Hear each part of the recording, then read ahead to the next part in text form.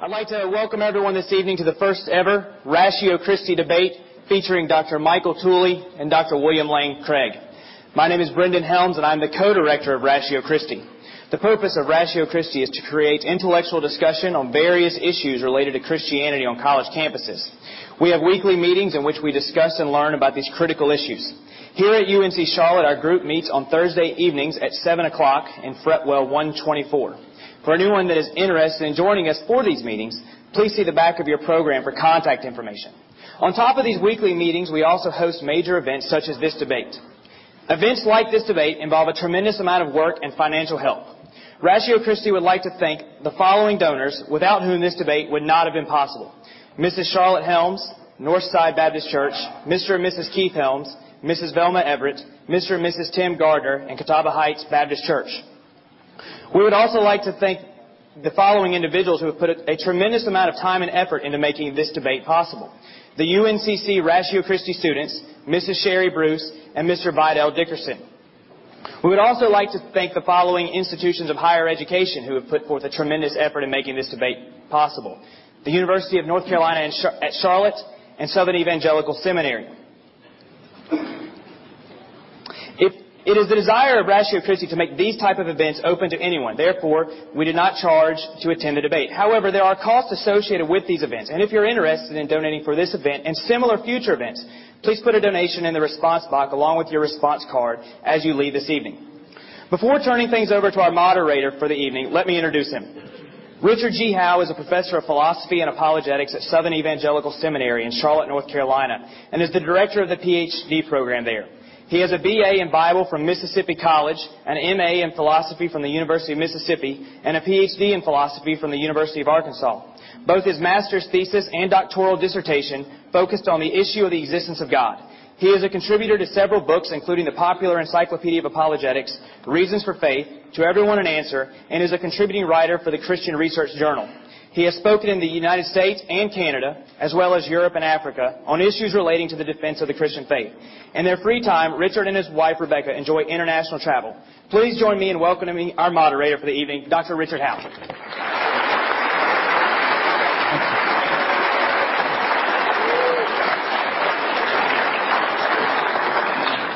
Well, let me add my welcome to what Brendan has said, and I trust that you are not unwell tonight as you've come out for this debate. I deem it a special honor to moderate a debate between two formidable philosophers. As a student of philosophy who focused on the issues of God's existence both in my master's thesis and my doctoral dissertation, I find this topic of extreme interest. And as a Christian, indeed as a human being, I find the topic profoundly significant. Now, it's not uncommon on such occasions for the moderator to say something relevant, if not clever and interesting, to help set the tone of the evening and frame the importance of the topic. But in the interest of both time and aesthetics, I will forego such an endeavor. Our esteemed debaters will no doubt be able to set the tone for themselves, and your presence here tonight already indicates that you're keenly aware of its significance. I should like instead to give a brief bio of each participant, explain the format of their engagement, and explain how you can be involved tonight through the question and answer period. By way of commercial, be aware that each of our debaters has books for sale in the back, and a DVD of the debate will be available in the near future for purchase. William Lane Craig is a research professor of philosophy at Talbot School of Theology in La Mirada, California. He earned a doctorate in philosophy at the University of Birmingham, England, before taking a doctorate in theology from the Ludwig Maximilians Universität München, Germany, where he was for 2 years a fellow of the Alexander von Humboldt Stiftung. Prior to his appointment at Talbot, he spent 7 years at the Higher Institute of Philosophy at the Catholic University Leuven, Belgium.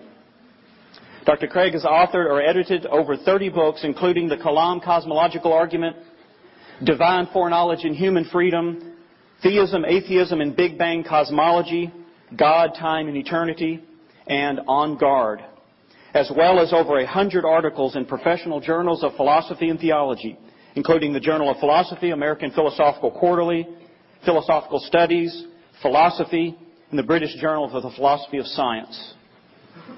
Michael Tooley is a graduate of the University of Toronto with a BA and Princeton University with a PhD. Formerly Professor of Philosophy at the University of Western Australia and Senior Research Fellow at the Australian National University. Dr. Tooley is currently a Distinguished College Professor in the Philosophy Department at the University of Colorado in Boulder. Dr. Tooley's books include Causation, A Realist Approach, Time, Tense, and Causation, Knowledge of God, co-authored with Alvin Plantinga as part of the Blackwell's Great Debates in Philosophy series. Dr. Tooley is a fellow of the Australian Academy of the Humanities, a former president of the Australasian Society of Philosophy, and currently vice president and thus president-elect of the Pacific Division of the American Philosophical Association. The format of tonight's debate is as follows. There will be a 20-minute opening by each debater, followed by 12-minute rebuttals, followed by 8-minute rebuttals, ending with 5-minute closings. After the debate proper, we will have a question and answer session. There will be 2 microphones set up. If you have a question for Dr. Craig, you will need to line up behind the microphone on his side of the auditorium. If you have a question for Dr. Tooley, you will have to line up the microphone on his side of the auditorium. We will alternate questions between debaters. Each will be given 2 minutes to respond to the question, and the other will have 1 minute to counter-respond. Now, while we understand that some questions might require a setup or a context, we ask you to please make your question as concise and to the point as possible, and avoid trying to enter into the debate yourself. We also ask that you respect the opportunity of others to ask questions and avoid the temptation to try to ask a follow-up question. Any egregious offense in this regard may result in the judgment and wrath of God if Dr. Craig wins the debate, or you may end up overwrought with wrong-making properties and succumb to gratuitous evil and suffering if Dr. Tooley wins the debate. We also ask that you will hold your applause except for the moderator.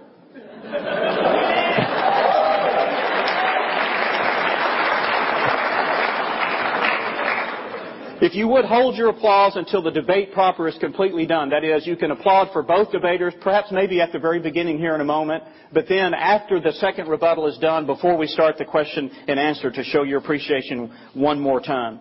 And one last thing, if you would make sure that you set your ringtone to the wackiest ringtone you have and turn it up as loud as possible so the DVD will be able to pick it up. No, that's not true. I just made that part up. Seriously, if you would be so kind as to put your phone either on vibrate or turn it off altogether for the sake of the recording. So let us begin then with the first opening by Dr. William Lane Craig.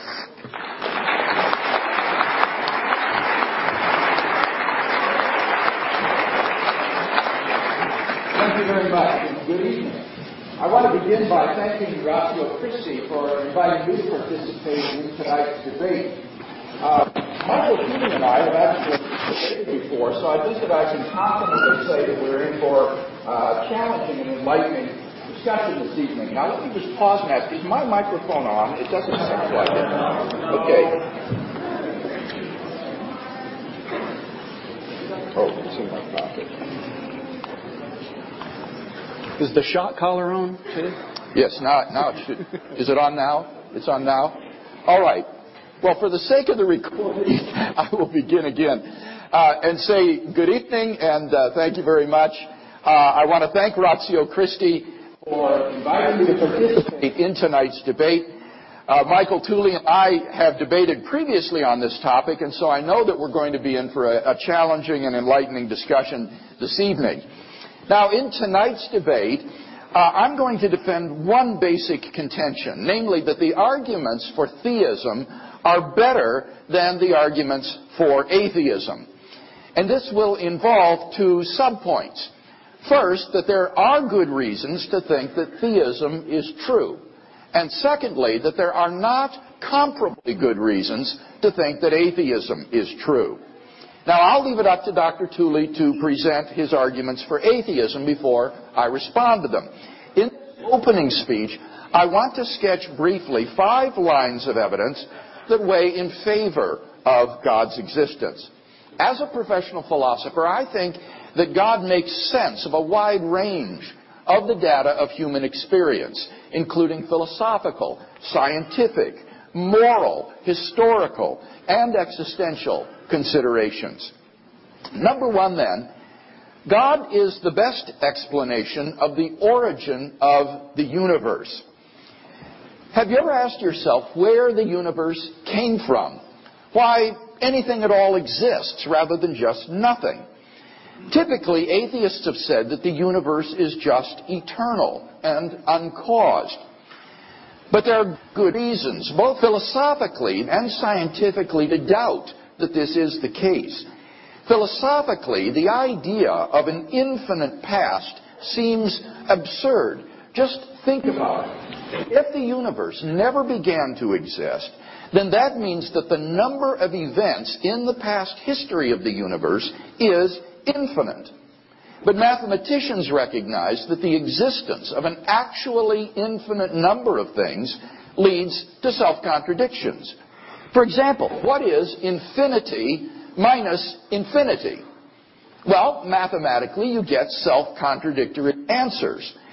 This shows that infinity is just an idea in your mind, not something that exists in reality.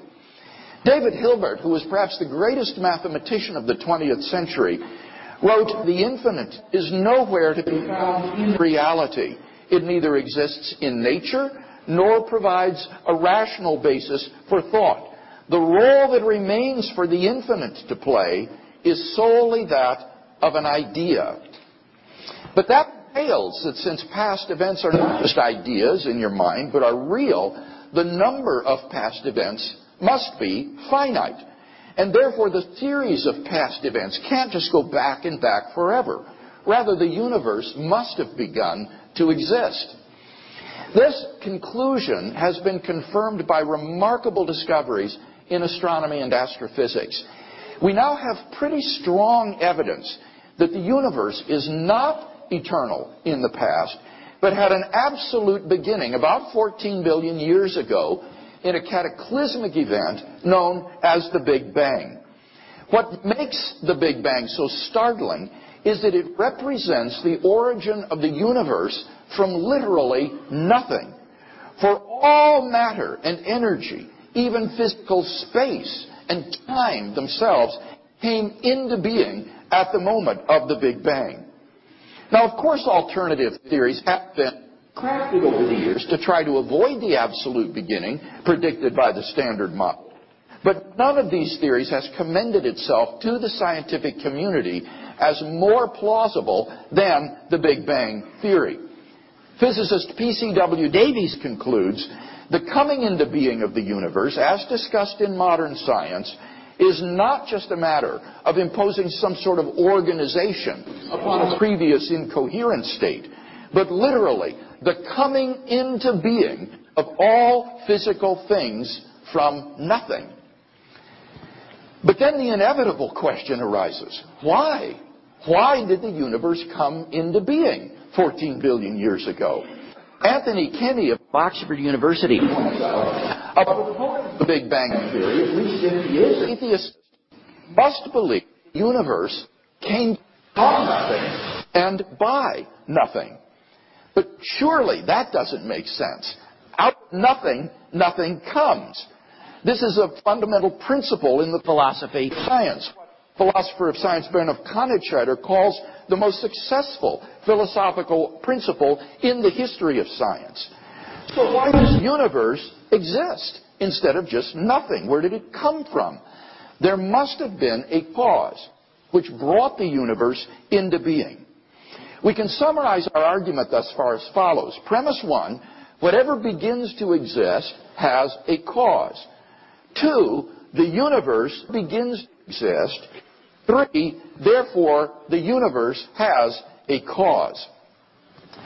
Now, as the cause of space and time, this cause must be an uncaused, timeless, spaceless, immaterial being of unfathomable power. Moreover, it must be personal as well. Why? because this cause must be beyond space and time. Therefore, it cannot be physical or material. Now, there are only two kinds of things that fit that description. Either abstract objects like a number, or else an unembodied mind or consciousness. But abstract objects can't cause anything. The number 7, for example, has no effect upon anything. So the cause of the universe can't be an abstract object. It therefore follows that the cause of the universe is a transcendent, personal, unembodied mind. Number 2, God is the best explanation of the fine-tuning of the universe for intelligent life. In recent decades, scientists have been stunned by the discovery that the initial conditions of the Big Bang were fine-tuned for the existence of intelligent life with a precision and delicacy that literally defy human comprehension. This fine-tuning is of two sorts. First, when the laws of nature are expressed as mathematical equations, you find appearing certain constants like the gravitational constant. These constants are not determined by the laws of nature. Second, in addition to these constants, there are certain arbitrarily quantities which are just put in as initial conditions on which the laws of nature operate. For example, the amount of entropy or the balance between matter and antimatter in the universe. Now, all of these constants and quantities fall into an extraordinarily narrow range of life-permitting values. Were these constants or quantities to be altered by less than a hair's breadth, the balance would be destroyed and life could not exist. For example, if atomic weak force were altered by as little as 1 part out of 10 to the 100th power, the universe would not have been life-permitting.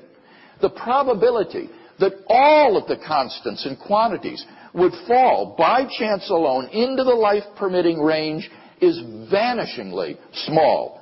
We now know that life-prohibiting universes are incomprehensible in probability than any life-permitting universe. Now, there are only 3 possible explanations of this extraordinary fine-tuning: physical necessity, chance, or design. Now, it can't be due to physical necessity because, as we've seen, the constants and quantities are independent of the laws of nature. In fact, string theory allows for around 10 to the 500th power different possible universes compatible with nature's laws. So, maybe the fine-tuning of the universe is due to chance. After all, highly improbable events happen every day. But what serves to distinguish purely chance events from design is not simply enormously high improbability, but also the presence of an independently given pattern to which the event conforms. The fine-tuning of the universe for intelligent life exhibits just that combination of incomprehensible improbability and an independently given pattern that are the earmarks of design. Hence, we have good reason to think that 2, it is not due to physical necessity or chance, from which we may conclude 3, therefore, it is due to design. Thus, the fine-tuning of the universe implies the existence of a designer of the cosmos. Number 3, God is the best explanation of objective moral values and duties in the world. If God does not exist, then objective moral values and duties do not exist. By objective moral values, I mean values which are valid and binding, whether anyone believes in them or not. And many theists and atheists alike agree that if God does not exist, then moral values and duties are not objective in this sense. For example, Michael Roos, an agnostic philosopher of science, explains, the position of the modern evolutionist is that morality is a biological adaptation, no less than our hands and feet and teeth. Considered as a rationally justifiable set of claims about an objective something, ethics is illusory. I appreciate that when somebody says, love thy neighbor as thyself, they think they are referring above and beyond themselves. Nevertheless, such reference is truly without foundation. Morality is just an aid to survival and reproduction, and any deeper meaning is illusory. On a naturalistic view, moral values are just the byproduct of biological evolution and social conditioning. Just as a troop of baboons will exhibit cooperative and even self-sacrificial behavior because natural selection has determined it to be advantageous in the struggle for survival, so their primate cousins, Homo sapiens, has developed similar behavior for the same reason. As a result of socio-biological pressures, there has emerged among Homo sapiens a sort of herd morality which is effective in the perpetuation of our species. But on the atheistic view, there doesn't seem to be anything about Homo sapiens that makes this morality objectively true. On this view, certain actions like rape or incest are not biologically and socially advantageous, and so in the course of human development have become taboo. But that does absolutely nothing to show that rape and incest are morally wrong. Such behavior goes on all the time in the animal kingdom. The rapist who goes against the herd morality is doing nothing more serious than acting unfashionably, the behavioral equivalent of Lady Gaga. On a naturalistic view, it's hard to see any reason to think that anything is objectively wrong or right. But the problem is, two objective values and duties do exist. In moral experience, we apprehend a realm of objective values and duties that impose themselves upon us. There's no more reason to deny the existence of objective moral values than the objective reality of the physical world. Actions like rape, cruelty, and child abuse aren't just socially unacceptable behavior. They're moral abominations.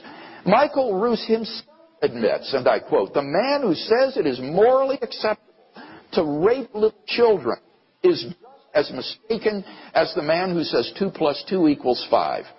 Some things, at least, are really wrong. There is real evil in the world. But then it follows logically and inescapably, therefore God exists. Some people think that the evil in the world disproves God. I think the exact opposite is true. Real evil in the world actually proves the existence of God. Since without God to ground objective moral values, good and evil do not as such exist. Number 4, the historical facts concerning the life, death, and resurrection of Jesus imply God's existence. The historical person Jesus of Nazareth was a remarkable individual. Historians have reached something of a consensus that the historical Jesus came on the scene with an unprecedented sense of divine authority, the authority to stand and speak in God's place. He claimed that in himself the kingdom of God had come. As visible demonstrations of this fact, he carried out a ministry of miracles and exorcisms. But the supreme confirmation of his claim was his resurrection from the dead. If Jesus did rise from the dead, then it would seem that we have a divine miracle on our hands, and thus evidence for the existence of God. Now, most people would probably think that the resurrection of Jesus is something you just accept by faith, or not. But there are actually 3 established facts recognized by the majority of historians today, which I believe are better explained by the resurrection of Jesus. Fact number 1, on the Sunday after his crucifixion, Jesus' tomb was found empty by a group of his women followers. According to Jakob Kramer, an Austrian specialist, by far most scholars hold firmly to the reliability of the biblical statements about the empty tomb.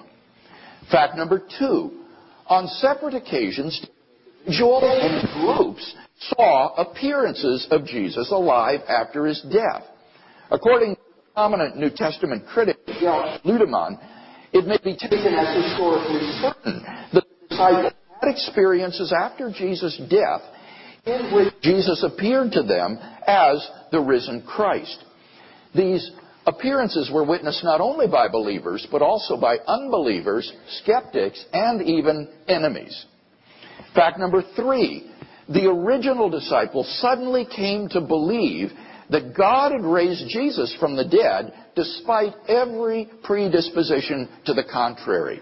You see, Jews had no belief in a defeated and dying Messiah. And Jewish beliefs about the afterlife precluded anyone's rising from the dead to glory and immortality before the end of the world. Nevertheless, the original disciples came to believe so strongly that God had raised Jesus from the dead that they were willing to die for the truth of that belief. N.T. Wright, an eminent New Testament scholar, concludes, "That is why, as a historian, I cannot explain the rise of early Christianity unless Jesus rose again, leaving an empty tomb behind him."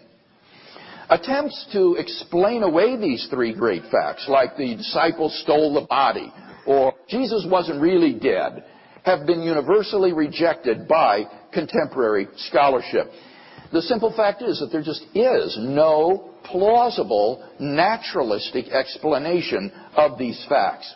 And therefore, it seems to me, the Christian is amply justified in believing that Jesus rose from the dead and therefore was who he claimed to be.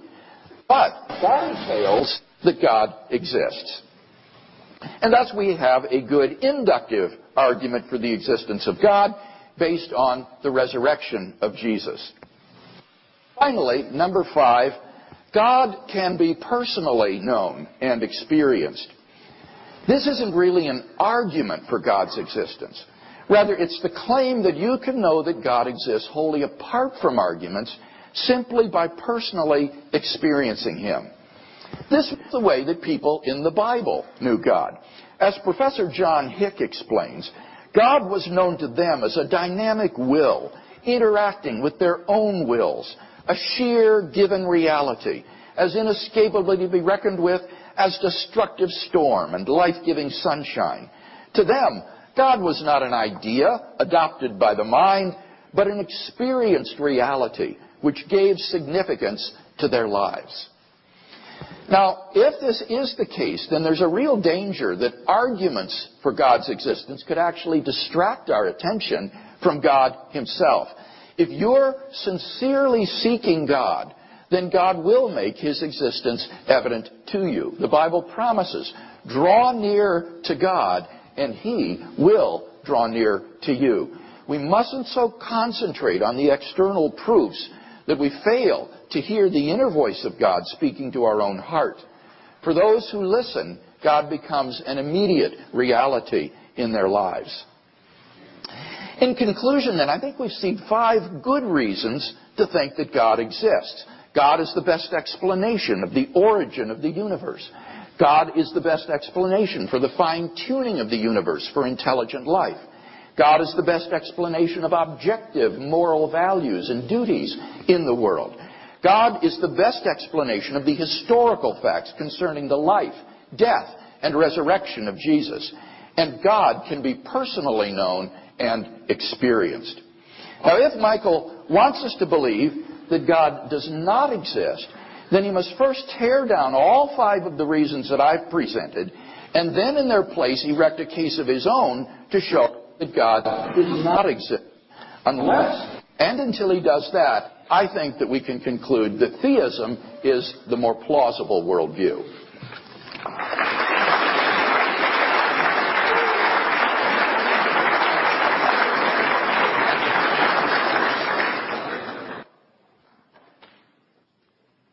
Good evening. Well, let me begin by expressing some appreciation. First of all, I'm very grateful to Ratio Christi for the invitation to take part in tonight's debate, and grateful to Brendan Helms in particular for all his work in organizing it. Indeed delighted to take part, especially since Dr. William Lane Craig is participating as well, so I look forward to a very interesting debate tonight. Let me begin. First, theism, atheism, the concept of God. God is by definition omnipotent, that is all-powerful, omniscient, all-knowing, morally perfect, immaterial, a person, and the creator of the physical universe. Theism is the view that God, so defined, exists. Atheism is the view that God, so defined, does not exist. So next, the central argument for atheism, the argument from evil. I'm going to be offering tonight a version of that central argument. In particular, I'll be setting out what is known as an inductive or evidential or probabilistic version of the argument from evil. Moreover, I'll be setting out a very specific version of that argument. First then, logical incompatibility versus evidential versions of the argument from evil. Some versions of the argument from evil, known as logical incompatibility versions, attempt to establish the following very strong claim. There are facts about undesirable states of affairs in the world that are logically incompatible with the existence of God. I am not putting forward that type of argument, and so I'm not defending the above thesis. The thesis that I'm defending is associated instead with what are known as inductive or evidential or probabilistic versions of the argument from evil. And the thesis in question is then as follows.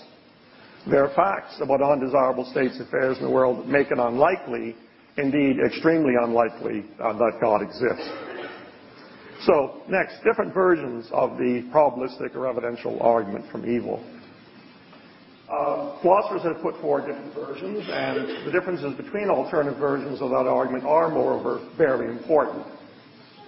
The reason is that some versions of that argument, such as those offered by the philosopher William Rowe, are, in my opinion, unsound. My version is the one I advanced in the recently published volume, Knowledge of God, which I co-authored with Professor Alvin Planning of Notre Dame, published in 2008. A full presentation of that argument would require a lecture in itself, since the argument involves a serious and technical application of inductive logic. The underlying intuitive idea, however, is a very natural one, and that is what I should be setting out and explaining to you tonight in this debate. So that's the structure of my discussion. I'm going to begin with a brief catalog of some important evils. Then I'll go on to offer a statement of the evidential argument from evil. Next, I'll talk about the justification of the crucial inductive inference. And then my conclusion will be this: the inductive argument from evil for the non-existence of God is an inductively sound argument. So next then, a brief catalog of some important evils. First of all, there's extreme moral evil. Consider Hitler, Stalin, acts of genocide. Secondly, there's the suffering endured by innocent children due to starvation, serious illness, abuse by adults. There's the suffering of animals, due, for example, to the existence of carnivores.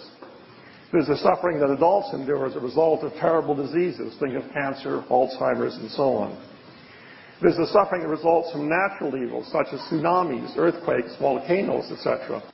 Consider, for example, the 2004 tsunami in Southeast Asia, which killed over 200,000 people, or the recent earthquake in Haiti.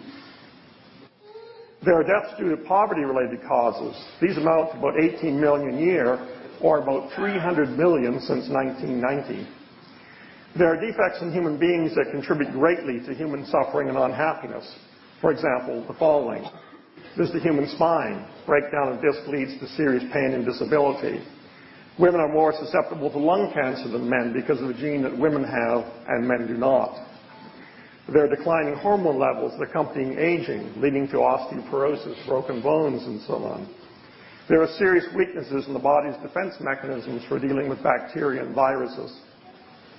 There's the use of pain to warn of danger to one's body, and more pain that cannot be turned off when it's useless, as in the case of terminal illnesses. There's the fact that humans are sexually mature long before they are emotionally mature. There's the tenuousness of moral knowledge, that is the fact that the moral intuitions of people differ dramatically on extremely important matters. There's the fragility of conscience, that is the fact that people often find it far too easy to perform actions that they believe are morally wrong. There's the absence of well-developed ability to think critically. There's the physical and mental deterioration that accompanies aging. And then finally, there's death, which is a very bad way to end your life.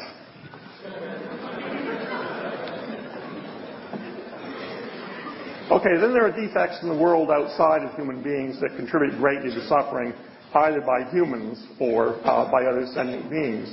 These include, as mentioned before, carnivorous animals, and an earth that's prone to natural disasters such as droughts, hurricanes, tornadoes, volcanoes, earthquakes, tsunamis.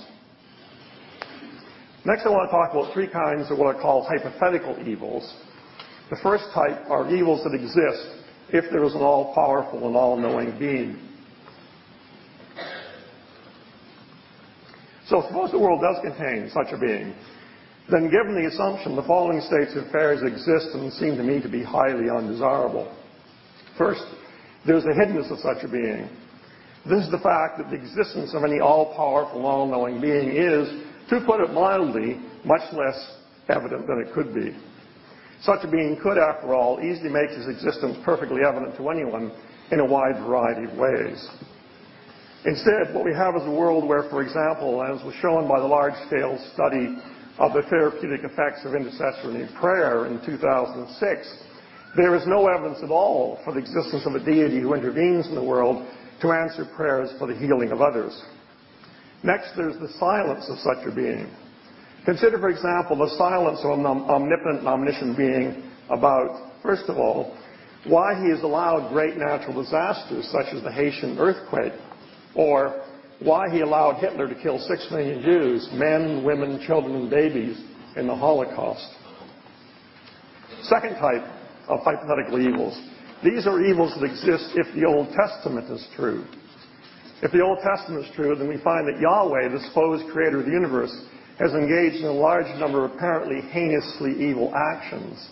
To mention just three of many, Yahweh is described as killing off all non-human animals and all human beings, men, women, children, and babies, except for those animals in the family of one man, Noah, who were on an ark. Secondly, Yahweh is described at one point as killing the firstborn children of every Egyptian family. Thirdly, Yahweh is described as ordering Saul to kill all of the Amalekites, quote, "Spare no one, put them all to death, men and women, children and babes in arms," 1 Samuel 15:3. Third type of hypothetical evil. These are evils that exist if the New Testament is true. What I want to focus upon here is simply the existence of hell. The Old Testament is clearly a disaster area, but in my opinion, it's nothing compared with the New. There we find the belief that a supposedly loving and merciful creator of the universe has, as part of his creation, created hell, where according to the New Testament, the majority of the human race will suffer in eternal torment. Look at your neighbor, one of you is going there. Quote, "The Son of Man will send his angels, and they will gather out of his kingdom all causes of sin and all evildoers, and throw them into the furnace of fire. There men shall weep and gnash their teeth." Quote, "Enter by the narrow gate, for the gate is wide and the way is easy that leads to destruction, and those who enter by it are many. For the gate is narrow and the way is hard that leads to life, and those that find it are few." Okay, next then, the evidential argument from evil.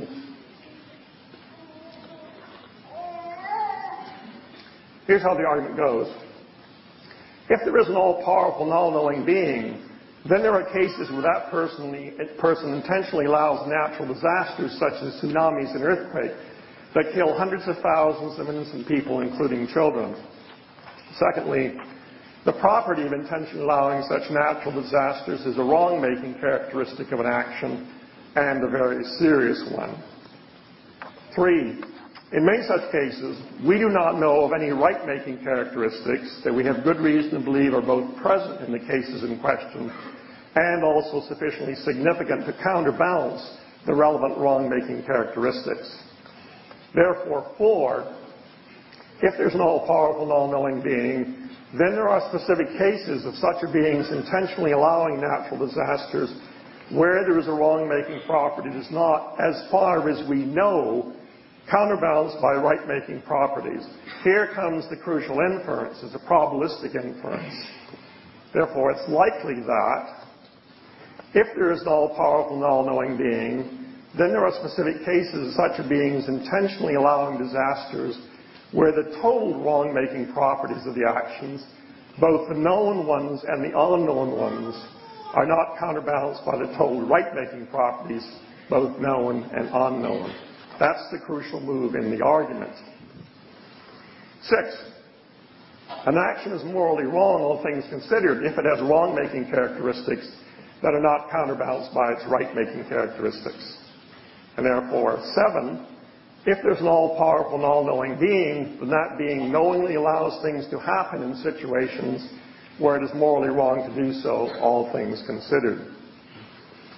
But 8, if one knowingly allows things to happen in situations where it's morally wrong to do so, then one is not morally perfect. And therefore, 9, there is no omnipotent, omniscient, and morally perfect being. But if God exists, then he is by definition omnipotent, omniscient, and morally perfect. And therefore, 11, God does not exist. That's the evidential argument from evil. All the inferences in the preceding argument are deductively valid inferences, except for the following one. It's the move from 4 to it's likely that 5. It's moved from a claim about the right-making, wrong-making characteristics that we're aware of to a claim that's relative to the totality of right-making and wrong-making characteristics. That's the crucial inference. And the question is that inference justified or not? How can one determine whether that's so or not? The answer is this can only be determined by bringing inductive logic, understood as a theory of logical probability, to bear upon the question. There is no other way of answering this question. Now, doing this turns out to be a somewhat complex operation that I cannot describe in detail here tonight. But if you're interested, the details are available in the aforementioned Knowledge of God book, co-authored with Professor Alvin Plantinga. What I'm going to do here is simply to convey the general intuitive idea behind the argument, to enable you to see why you would suspect, without looking at the details, that this sort of argument is inductively sound. The general idea involves considering the different possibilities there are with regard to morally significant properties that we humans are not aware of. One then works out the probability in action that is wrong relative to those morally significant properties that we are aware of will also be morally wrong relative to the totality of morally significant properties, both known and unknown. Now, I'm going to illustrate the general idea by focusing upon an especially simple case.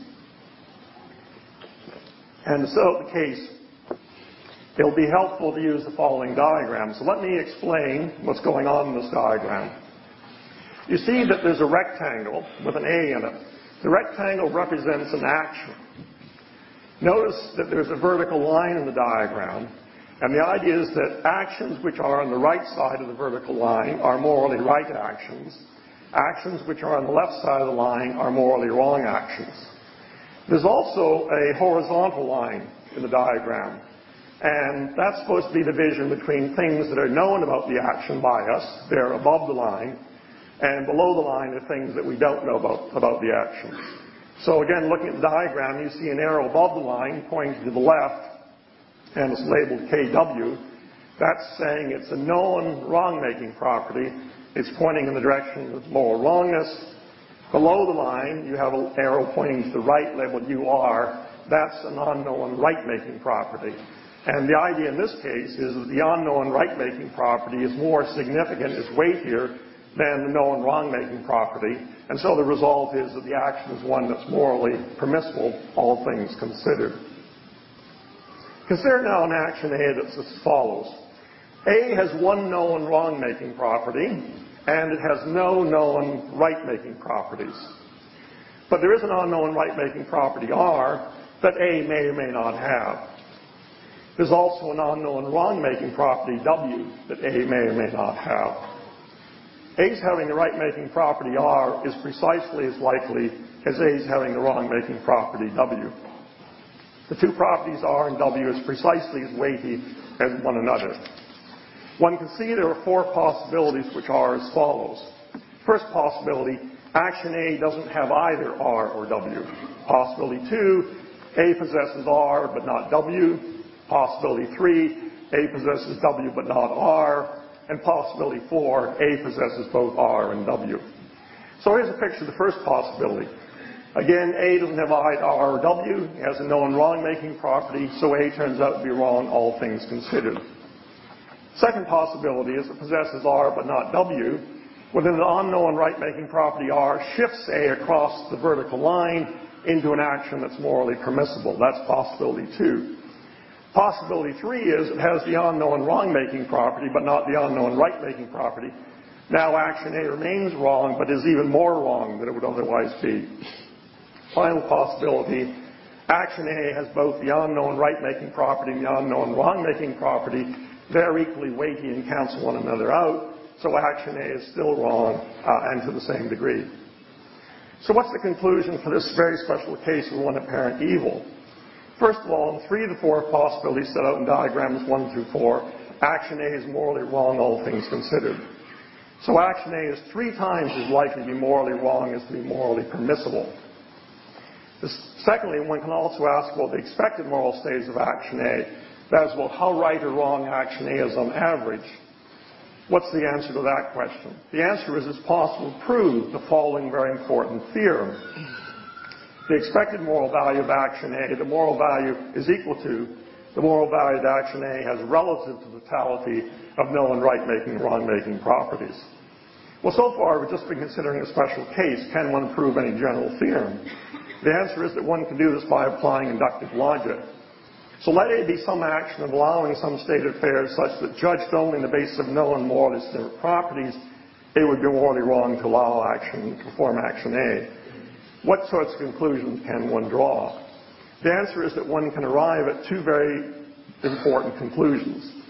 The first is that the expected moral value of action A is precisely equal to the moral value that action A has relative to the totality of known right-making and wrong-making properties. The second conclusion is the probability that action A is morally wrong, given all morally distinct properties, both known and unknown, is greater than 1/2. What's the effect if you consider more than one apparent evil? The answer is as follows. Suppose that there are n events, each of which is such that judged simply by known right-making and wrong-making properties, it would be morally wrong to allow that event. Then the probability that none of those n events is such that it's morally wrong to allow that event, judged in light of all right-making and wrong-making properties, both known and unknown, must be less than the fraction 1 over n plus 1. So the upshot is that by considering n apparent evils, one can show the probability that God exists must be less than the fraction 1 over n plus 1. But the number of apparent evils in the world is extremely large. Remember my catalog. And so n is extremely large. Consequently, the probability that God exists is extremely low. 7. Some of the clever but unsound moves of Bill. Over years of debates on the existence of God, Bill's developed a series of clever maneuvers that he uses to fool audiences and to attempt, sometimes successfully, to fool his opponents. During this debate, I will alert you to the more important ones so that you won't be taken in tonight. So let me mention 4 clever maneuvers that Bill has often employed in the past when his opponent sets out a probabilistic or evidential version of the argument from evil. Number 1, in the early debate I had with him, Bill responded as follows. Number 1, in order to know that it's actually true, Dr. Tooley would have to prove it to be necessarily true. You see, otherwise there are possible worlds which are exactly like this one, with exactly the same evils occurring in them, and yet in those worlds, God justly permits them. This reply is simply unsound. The inductive argument from evil does not claim that such worlds are impossible. What it does is demonstrate that it's unlikely that our world is such a world. Unsound move number 2. Another of his maneuvers involves putting forward assertions that beg the very question under issue. Since they assume that God exists, here are 2 examples from one of his early debates. Mankind is in a state of rebellion against God and his purpose. The knowledge of God spills over into eternal life. These statements cannot be true unless God exists, so Bill is simply begging the question in advance of such statements and responding to the argument from evil. Third one, puts forward claims, but claims he's not shown are likely to be true. Again, those 2 same statements illustrate that. And so the idea is that Bill wants to appeal to an afterlife, for example. The mere assertions are no good. He has to show that those are likely and not mere possibilities. The final thing is, he sometimes says that one needs to prove various things, right? The argument I put forward does not involve any assumptions, for example, about there not being an afterlife. It makes no claim with those sorts of things. Thank you very much.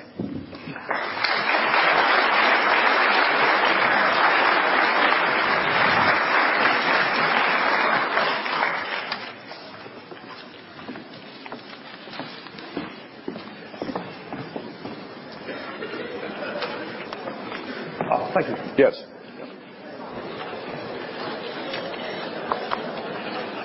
Well, I told you you were in for a challenging evening. Dr. Tooley's main argument for atheism is that the evil in the world renders God's existence improbable. I disagree. I think that given the Christian concept of God, it's not at all improbable that God and the evil in the world should coexist. So before I address Dr. Tooley's specific argument, let me say a word about evil and suffering in general from a Christian point of view. I want to share with you three aspects of the Christian doctrine of God which increase the probability of the coexistence of God and evil. And Dr. Tooley has already mentioned two of those in warning you about me. But notice that this isn't invalid to do this. What I'm saying is that if the Christian God is the God at issue, then it is not at all improbable that we should see evil in the world. So what are those? Well, number one, the purpose of life is not happiness, but rather the knowledge of God. One reason that the problem of evil seems so intractable is that we tend to think that if God exists, then his goal for human life is happiness in this life. God's role is to provide a comfortable environment for his human pets. But on the Christian view, this is false. We are not God's pets. And the purpose of life is not human happiness in this life, but rather a personal relationship with God, which will in the end bring true and everlasting human fulfillment. Many evils, such as Dr. Tooley cataloged, occur in life which may be utterly pointless with respect to producing happiness in this life. But they may not be pointless with respect to producing the knowledge of God. It is not at all improbable that only in a world suffused with natural and moral evils that the optimal number of persons would freely come to know God personally and so find eternal life. What the atheist would have to show is that there's another possible world which is feasible for God to create, which involves less suffering than the actual world, but the same amount of the knowledge of God. But how could the atheist possibly prove such a thing? It's pure speculation. Secondly, on the Christian view, mankind is in a state of rebellion against God and his purpose.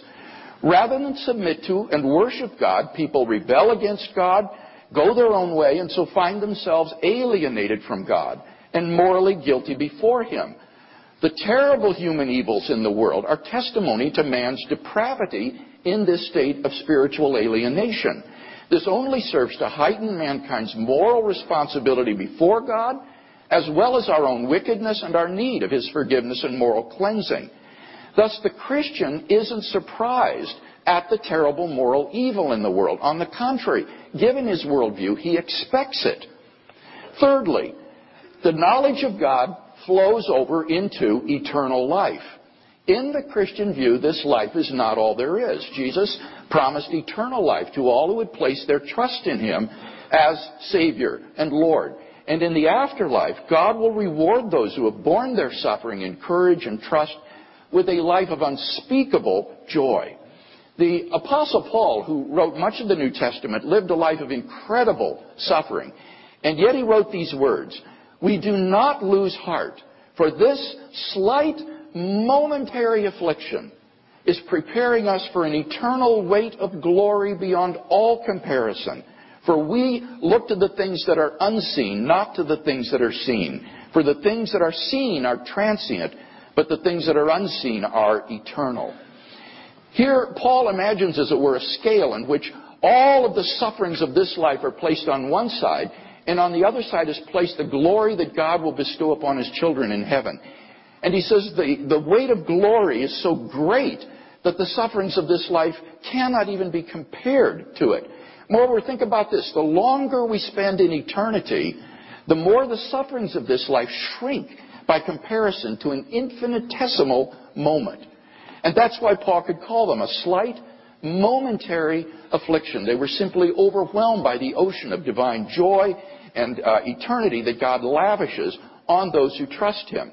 So what I'm saying is that given the Christian doctrine of God, it's not at all improbable that we would find ourselves in a world filled with natural and moral evil.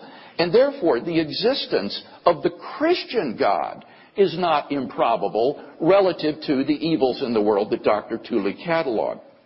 Now, what about Dr. Tooley's specific argument based on the evil in the world? Well, I think that his argument has multiple weaknesses. First, in general, although this didn't come out in his first speech, Dr. Tooley's argument is based upon a theory of logical probability which is highly controverted and irrelevant to real-life situations. His premise 8, I believe, I'm not sure about the numbering, it went by so quickly, namely the premise that the probability of the wrong-making properties of an action's outweighing its right-making properties is greater than a half. That premise is based upon a theory of probability which is rejected by almost all probability theorists today, in part because the probability that it yields depends upon arbitrary decisions made by the theorist, and therefore are not objective. There are many other approaches to probabilistic reasoning which do not share the failings of Dr. Tooley's approach, but these do not support his key premise. Secondly, consider Dr. Tooley's second premise, that if the action of choosing to permit some state of affairs is morally wrong, then God would never perform that action. I want to challenge this premise on two grounds. First, whether some action is wrong depends on the person involved. For example, it would be wrong for a mother to allow her child to throw a tantrum in the grocery store. She should discipline her child. But it wouldn't be wrong for you to allow her child to throw a tantrum. Indeed, it would be wrong for you to try to interfere and discipline her child because you don't have the right to do that.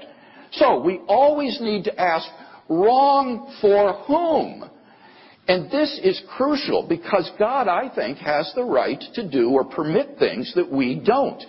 For example, it would be wrong for Dr. Tooley to pull out a gun and kill me. But if God wants to end my life right now, that's His prerogative. So Dr. Tooley's first premise, I think, is malformed and therefore cannot be true. Second reason I have for doubting this premise is that I don't think naturalism can make sense of moral rightness and wrongness. Rightness and wrongness have to do with our moral obligations and prohibitions, but these arise as a result of moral imperatives. As we saw in my defense of the moral argument, atheists can make no sense of moral imperatives because they lack a moral lawgiver to issue such imperatives. And that's why on atheism there are no objective moral duties. So Dr. Tooley's premise only makes sense if God exists. So his argument against God's existence presupposes God's existence, and therefore it can't even get off the ground. Thirdly, consider Dr. Tooley's premise 6, that the property of choosing not to prevent an event like the Haitian earthquake is a wrong-making property of that action. Now, Dr. Tooley just takes this premise for granted, but I don't think it's clearly true. And again, I have two reasons for this. First, even though the event of all those people dying is horrible and even bad, it doesn't follow from that it was wrong for God to permit it to happen. Badness doesn't entail wrongness. But secondly, more fundamentally, we shouldn't think of the rightness or wrongness of an action as a sum of right-making and wrong-making properties. Consider the property of sticking a knife into somebody's heart. That might seem like a wrong-making property. But suppose we're given the additional information that the agent involved is a heart surgeon. Well, now suddenly, it no longer seems to be a wrong-making property after all. Being a heart surgeon, however, is not a right-making property that balances out the wrong-making property of sticking a knife into somebody. Rather, it's a context in which we now see that what we thought was a wrong-making property may not have been wrong after all, and may even be good. If it's right for someone to permit some event, then his action is just right as a whole. It doesn't make sense to think of the wrongness of an action as a sum of known and unknown right and wrong-making properties, as Dr. Tooley does in his argument. Fourthly, and finally, consider Dr. Tooley's premise 4, that we know of no right-making property of the action that would outbalance the known wrong-making property. Now, I've already rejected this whole approach to assessing the worth of actions, but waiving that, on the view that I've defended, I do know of such a property. On my view, the wrongness of an action is determined by its being forbidden by God. An action is morally permissible if it is not forbidden by God. Now, obviously, God didn't forbid permitting the Haitian earthquake, so it has the right-making property of being permitted by God. So Dr. Tooley has to just assume that my view is unjustified, which is what he's supposed to be proving. His argument turns out to be reasoning in a circle. So, for those 4 reasons, it seems to me that Dr. Tooley's argument, despite its complexity, has at least 3 false premises. It's therefore, I think, a bad argument for atheism. Now, let me just respond very quickly to his 4 points that if God exists, there are certain evils. First, the hiddenness of God. He would have to show that if God made his existence more evident, that more people would come to a personal knowledge and relationship with him. And that is by no means obvious. That's purely conjectural. Secondly, with regard to the silence of God, again, this would turn the universe into a haunted house if God were to be telling us every time why we fell down the stairs or had an automobile accident. And besides, it might not do any good. People learning that the reason God permitted it was because it would help someone 75 years from now in Catalan, Mexico, just might make them all the more angry and resentful against God. What about the Old Testament atrocities, as he calls them? This is really an attack on biblical inerrancy, not relevant to tonight's debate. So I'm going to just simply leave that aside as an irrelevance. And as for the New Testament doctrine of hell, I would simply say that the New Testament teaches that God wants everyone to be saved and go to heaven. The only reason some people do not is because they freely separate themselves from God forever. So that the only reason there's anybody in hell is due to human intransigence and refusal of God's drawing them into this relationship with himself. It is not God's will that anyone be there. So, in sum then, I think that these arguments for evil are not as plausible as the reasons for theism, and therefore I think theism is the more plausible worldview.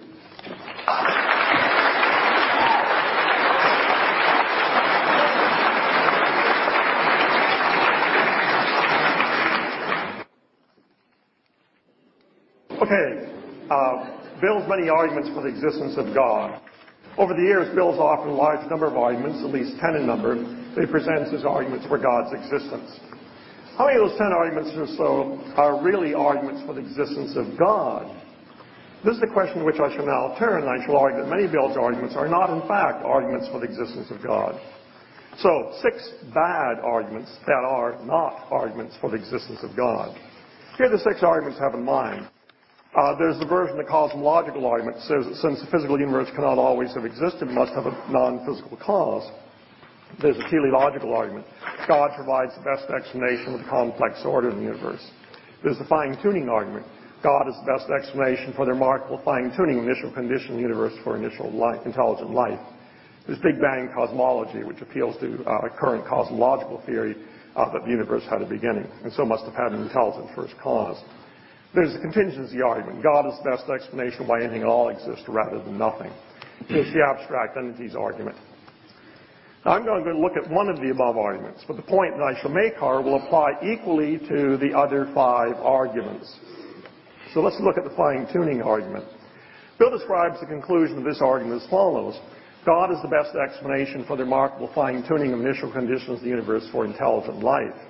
Note the presence of the word God. In fact, however, what the argument basically attempts to establish is that there was an intelligent, immaterial person who fine-tuned the laws and initial conditions of our universe for intelligent life. So considered, I believe that the argument is unsound, but discussion of that is beside the point. The relevant issue is this: how can one possibly get from the above conclusion to the conclusion that God exists? The answer is to do so, one need to prove the following premise. The existence of a fine-tuner is all-powerful, all-knowing, and perfectly good, and therefore, which is God, is more likely in the existence of a fine-tuner who either is not all-powerful or not all-knowing or not perfectly good. But in fact, that premise is false, as can be shown from the following absolutely fundamental equiprobability principle of inductive logic. Here it is. If you have two properties, P and Q, that belong to a family of incompatible properties, then the initial a priori probability that some particular thing has property P is precisely equal to the initial a priori probability that that thing has property Q. Let's see the application of that to the following families of properties. Consider the property being perfectly good, the property being morally indifferent to good and evil, and the property being perfectly evil. It follows that the following three hypotheses have the same initial probability. First, there's a fine-tuner who is all-powerful, all-knowing, and perfectly good. Secondly, a fine-tuner who is all-powerful, all-knowing, and morally indifferent to good and evil. And thirdly, a fine-tuner is all-powerful, all-knowing, and perfectly evil. It therefore follows that the probability the first of these hypotheses is true cannot be greater than that of either of the other two hypotheses, and so it cannot have a probability that's greater than 1/3. The inference and conclusion that God exists is therefore unjustified, since that conclusion is more likely to be false than to be true. The situation is precisely parallel with regard to the other arguments, and the upshot is that as regards the following three hypotheses: 1, there's an all-powerful, all-knowing person who is perfectly good. 2, there's an all-powerful, all-knowing person who is morally indifferent to good and evil. And 3rd, there's an all-powerful, all-knowing person who is perfectly evil. We can establish the following conclusions. Conclusion 1, the probabilities of hypotheses 1, 2, and 3 relative to the combination of those arguments are precisely equal, so that none of the probabilities can be greater than 1/3, and consequently we have the following important conclusion 2. The probability hypothesis that there's an all-powerful, all-knowing, and perfectly good person relative to the combination of arguments 1, 2, 3, 4, 5, and 6 cannot be greater than 1/3. These 6 arguments that Bill offers illustrate then another clever maneuver that uses in debates on the existence of God. Call it clever move number 5. What you do is you offer arguments that you describe as arguments for the existence of God that are not in fact arguments for God's existence, since they're not arguments for the existence of an all-powerful, all-knowing, and especially perfectly good person. Then when, but only when, your opponent points this out, you say that those arguments were only intended, of course, as part of some previously described and unmentioned cumulative case for the existence of God. There is no such cumulative case. 3, the resurrection of Jesus. This is argument 7. Here's Bill's characterization of the conclusion of this argument. God provides the best explanation for the historical facts concerning the life, death, and the resurrection of Jesus. Here's with the 6 arguments I've just considered. The problem is the conclusion uses the word God, but no premise that justifies the use of this term has ever been introduced, let alone defended. The conclusion that Bill's argument would support, if it were sound, would be this: there are good reasons for believing that Jesus, having died, was probably raised from the dead by some supernatural being or other. Now, if this were a debate on the resurrection, I would have to show why the argument for Proposition 1 is unsound. But this is a debate about the existence of God, as I've defined him at the beginning. Consequently, Bill needs to forge a connection between Proposition 1 and the following claim. There are good reasons for believing that that Jesus, having died, was raised from the dead by God. To do that, he needs to offer reasons for concluding the following proposition is true. If Jesus was raised from the dead by a supernatural being, that being was an all-powerful, all-knowing, and morally perfect person. Until he does that, the resurrection of Jesus argument is of no value at all as an argument for the existence of God. 4, the ontological argument. This is an argument that Bill has only recently begun to offer in debates. He didn't offer it tonight, but the result is important to me. What is the ontological argument? Ontological argument takes the concept of God to be that of being that, in addition to being all-powerful, all-knowing, and perfectly good, is also a necessarily existent being. What you can show is that if it's possible for God so defined to exist, then God does exist. It's then claimed that it's possible that God exists, which yields the conclusion that God does exist. Is the ontological argument sound or not? The answer, and this is a view that almost all philosophers share, is that the argument is unsound. Here are two related ways in which one can see that it's unsound. First, there's a point made by a monk named Galliano, who was a contemporary of Anselm, who in turn set out the ontological argument. Galliano's point was that if one could prove the existence of God in that way, one could prove other exciting conclusions using perfectly parallel arguments. To use Galliano's example, one could prove the necessary existence of a perfect island. Some of us would prefer to prove the necessary existence of perfect beer along with perfect pizza or even a perfect teenager. Secondly, Galliano's argument can be strengthened by knowing that using completely parallel arguments, one can also generate contradiction. Thus, one can prove, for example, both that the necessarily exist an immovable object and also necessarily exist an irresistible force. Or to put things in terms of the present debate, you can prove the following contradictory conclusions. There's a necessarily existent being that's all-powerful, all-knowing, and perfectly good. There's a necessarily existent being that's all-powerful, all-knowing, and morally indifferent to good and evil. There's a necessarily existent being that's all-powerful, all-knowing, and perfectly evil. The above argument demonstrates that ontological arguments are unsound, since no type of argument that generates contradictory conclusions can possibly be sound. Conclusions. First, the ontological argument is unsound, and secondly, and this I'll need later on, the concept of a necessarily existing entity, unlike the number 7, which is not an abstract, necessarily timeless object, is implicitly self-contradictory. Experience of God. Here's Bill's description of this argument. We can know that God exists through personally experiencing him as a kind of properly basic belief in the same way I know the external world exists or that the past is real. I can know that God exists in the same sort of immediate, non-inferential way. This argument is unsound. I'll give you two informal points that show that. First of all, people around the world have very different religious experiences. Those religious experiences, moreover, have contents that are inconsistent with one another. Thus, a Muslim may have an experience according to which Muhammad is the most important human being who ever lived, whereas a Christian may have an experience according to which Jesus is the most important human who ever lived. The point here is that even if certain religious experiences could provide one with initial justification for some religious belief, that initial justification is undercut once one learns that other people have experiences that equally justify initially religious beliefs that are incompatible with your belief. The first point then is this: religious experiences lack in subjectivity, and that provides a strong reason for thinking that one's own religious experiences do not correspond to objective reality. There's also a second very important point, and that's that the content of one's religious experiences are very strongly correlated with one's own religious beliefs. Catholic children, for example, sometimes have visions of the Virgin Mary, whereas Hindu and Muslim children never do. This correlation between one's religious views and the content of one's religious experiences is very strong evidence that such experiences are not ones that bring one into contact with objective reality. The moral argument. This argument involves several crucial claims. I'm going to focus upon the following three. First claim, if God does not exist, it's impossible for objective moral values to exist. Claim 2, states of affairs involving an all-powerful and all-knowing person are the truth makers and the only truth makers for basic ethical statements. Claim 3, if it's morally wrong in itself for a person, it's morally wrong in itself for a person to perform action A, if and only if God commands that person not to do A. Observation, Bill has not offered satisfactory support for any of those three claims, either here or in his publications. At this point, I'm going to comment only on Bill's first claim.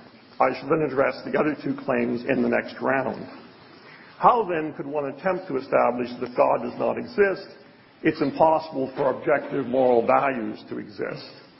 Answer, what one needs to do is to survey all the accounts that have been offered by philosophers who set out and defend non-theological accounts of the existence of objective values and demonstrate that none of those accounts is satisfactory. Two of my colleagues, for example, have written books setting out and defending such accounts. There's Graham Oddie, Value, Reality, and Desire, Michael Huemer, Ethical Intuitionism. Other very well-known philosophers who have also defended the existence of objective values without any reference to theological concepts include Richard Boyd, David Brink, Christine Korsgaard, Peter Railton, Geoffrey Sayer McCord, Russ Schaefer Landau, Nicholas Sturgeon. Both in debates and his articles, William Lane Craig does not discuss any of these philosophers. So I fear they must say that Bill seems to me at this point not to be fully honoring his intellectual and scholarly obligations. In his response, then, I would like to be able to describe some of the above approaches and tell us all exactly where they go wrong. Thank you very much.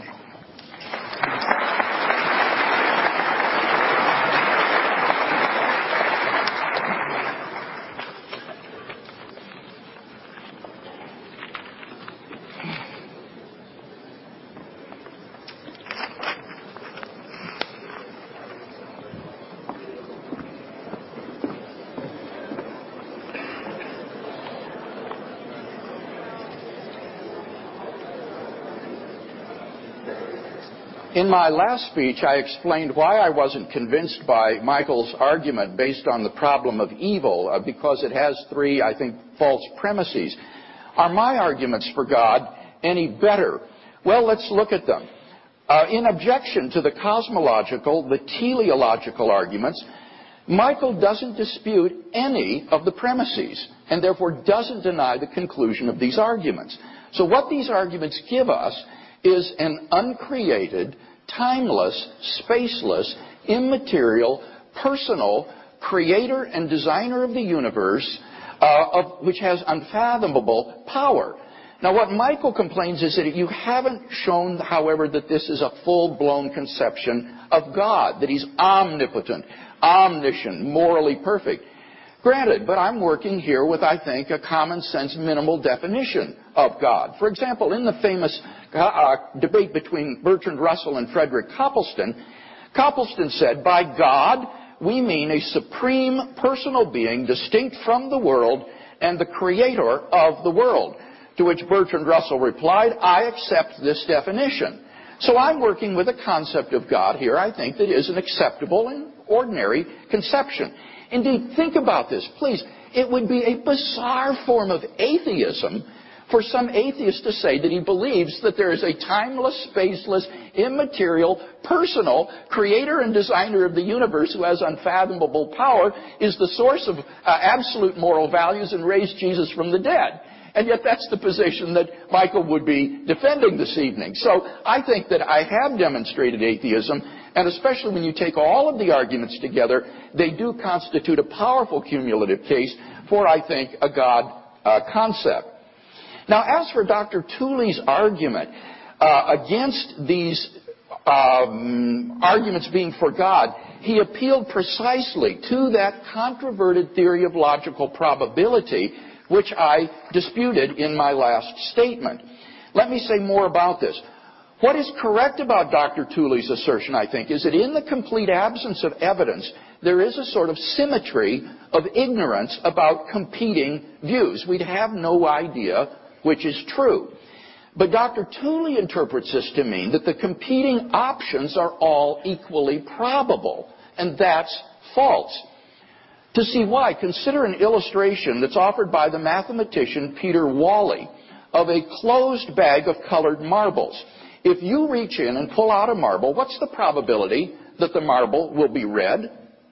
Wally says, and I quote, a naive answer is to say that because there are two possible outcomes, red or non-red, and no information to favor either, the probability must be 1/2. But one could apply the same principle to the colors blue and green instead of red, and they cannot each have the probability 1/2. Any precise assessment becomes quite arbitrary. So according to Wally, the correct answer is to say, I don't have any information at all about the chance of drawing a red marble, and I don't see why I should bet on or against red at any odds. Wally then goes on to offer a different theory of probability, which assigns not precise values to the different alternatives, but intervals. For example, in the absence of any information about the color of the marbles in the bag, the model assigns the vacuous probability of 0 to 1 for drawing a red marble, which is just what it should be in a state of complete ignorance. So applied to the question of the existence of God, it means that in the absence of any evidence whatsoever, we simply should have no opinion about the issue in question. There certainly wouldn't be a presumption such as Dr. Tooley imagines. So I think that the arguments that I've given, the premises of which and the conclusions to which are undisputed, at least in the case of the first two, are good arguments for a personal creator and designer of the universe. What about the moral argument for God's existence? Here, Dr. Tooley says, in response to the premise that without God there are no objective moral values and duties, that many philosophers defend theories of moral realism that are atheistic.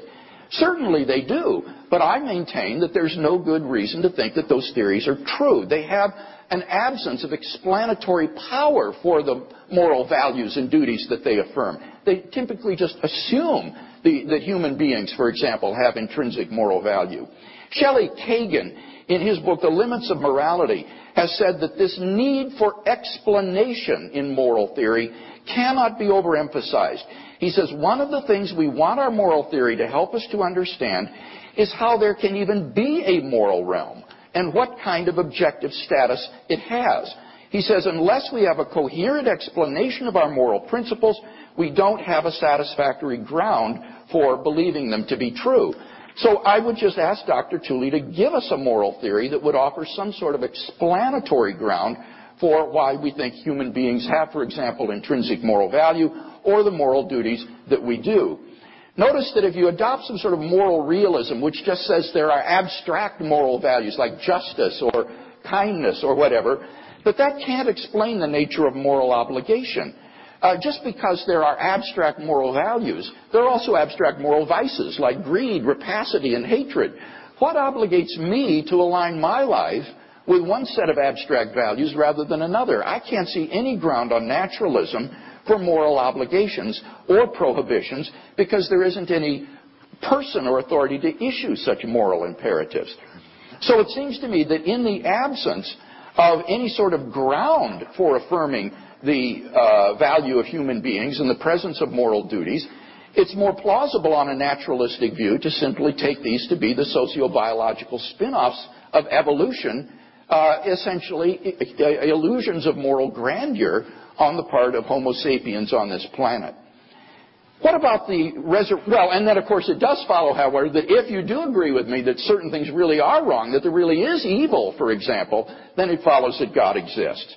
What about the resurrection of Jesus? Here he says, the most that would follow from your argument is that Jesus was raised by some supernatural being or other.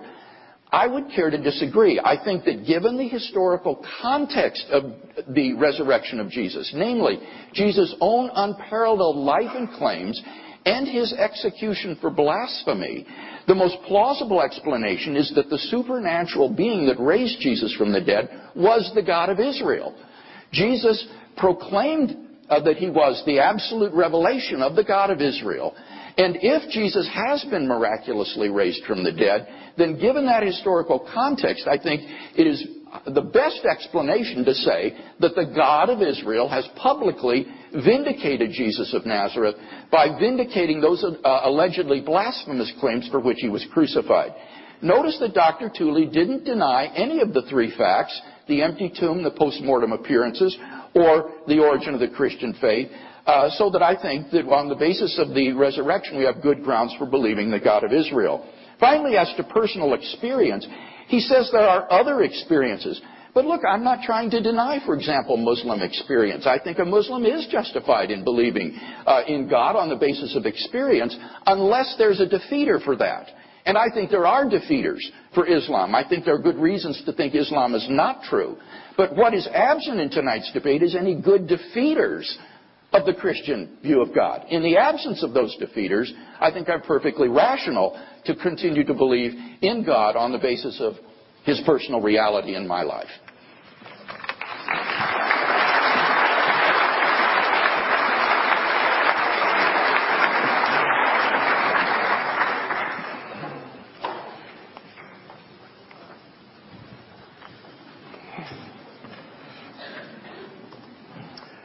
So let's look at the moral argument. In my first response, I point out that Bill has not responded at all to the many philosophers who have advanced accounts of objective moral values that are incompatible with the following claim. If God does not exist, it's impossible for objective moral values to exist. I shall now consider two other crucial claims. Here, we have two decisive objections to theologically based ethics. Argument one is the necessity of basic moral truths. This argument is directed against claim two. States affairs involving an all-powerful and all-knowing person are the truth makers and the only truth makers for basic ethical statements. The argument runs as follows. First, basic moral truths are necessary truths. They are true in all possible worlds. Hence, the state of affairs S cannot provide an ontological ground for moral truths unless it's a ground for moral truths in all possible worlds. In my early discussion of the ontological argument, I showed the assumption that it's logically possible for there to be necessarily existent beings that exist in time gives rise to contradictions. We have then the following conclusion. Aside from timeless, purely abstract objects such as numbers, it's logically impossible for there to be necessarily existent beings. So if God is defined as a necessarily existent person, it follows that God does not exist. But if God is not a necessarily existent person, then there's got to be a possible world in which God fails to exist. But basic moral truths, being necessary truths, are true in every possible world, and so they must be true in possible worlds where God does not exist. If God does not exist in a given possible world, God cannot provide an ontological ground for basic moral truths in that world. Therefore, states affairs involving God cannot provide an ontological ground for basic moral truths. Second argument, theologically based ethics is incompatible with objective moral wrongness. This argument is directed against claim 3. It is morally wrong in itself for a person to perform action A if and only if God commands that person not to do A. The argument runs as follows. Inflicting suffering upon any sentient being is always wrong in itself. If claim 3 is true, then it's morally wrong in itself for a person to perform action A if and only if God commands that person not to do A. God does not command himself not to perform any action, such as not inflicting suffering upon any sentient being. Therefore, if claim 3 is true, it's not wrong in itself, for example, for God to inflict suffering upon any sentient being. Therefore, claim 3 is false. Bill's theologically based ethics entails, in short, that no action is objectively wrong, and so it entails that persons and sentient beings do not have any objective intrinsic rights. Thus, as Bill frankly puts it, referring to God, if you wanted to strike me dead right now, that's his prerogative. In the end, then, Bill's embracing a form of moral nihilism. The resurrection of Jesus argument. I pointed out earlier that in order to convert this argument into an argument for the existence of God, Bill would need to prove the following thesis. If Jesus was raised from the dead by a supernatural being, that being was all-powerful, all-knowing, and perfectly good. I shall now offer two arguments to you that even if it is perhaps not absolutely impossible that if Jesus was raised from the dead, he was raised from the dead by God, that is, by an all-powerful, all-knowing, and perfectly good person, the latter is very improbable. First, then, the moral character of Yahweh. The argument is as follows. If Jesus was raised from the dead, the most reasonable hypothesis about the supernatural being who did it was that it was a God that Jesus believed in, namely Yahweh, the God of the Jews. There are excellent reasons for believing that Yahweh, if he existed, was not perfectly good and therefore was not God. Therefore, 3, there are excellent reasons for believing that Jesus was raised from the dead. He was not raised from the dead by God. Crucial claim here is 2, so let me now indicate very briefly the type of support that can be offered for that premise. According to the Old Testament, Yahweh destroyed all life on earth in the great flood, including all men, women, and children, except for Noah's family and the animals on the ark. He killed all the firstborn Egyptian children. He ordered Saul to kill all the Amalekites, spare no one, put them all to death, men and women, children and babes in arms.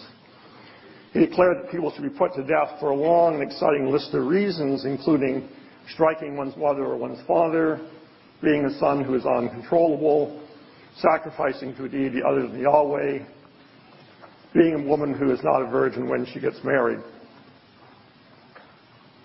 and many, many more.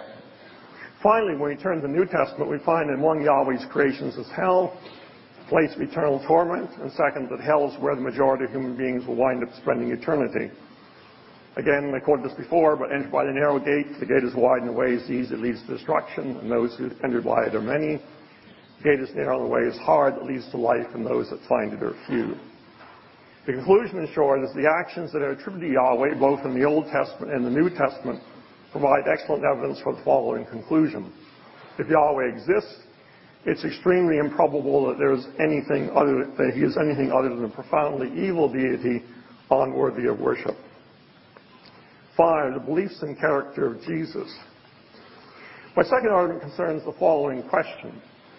How likely is it that Jesus would be resurrected not by an evil deity such as Yahweh, but by God, defined as an all-powerful, all-knowing, and perfectly good person?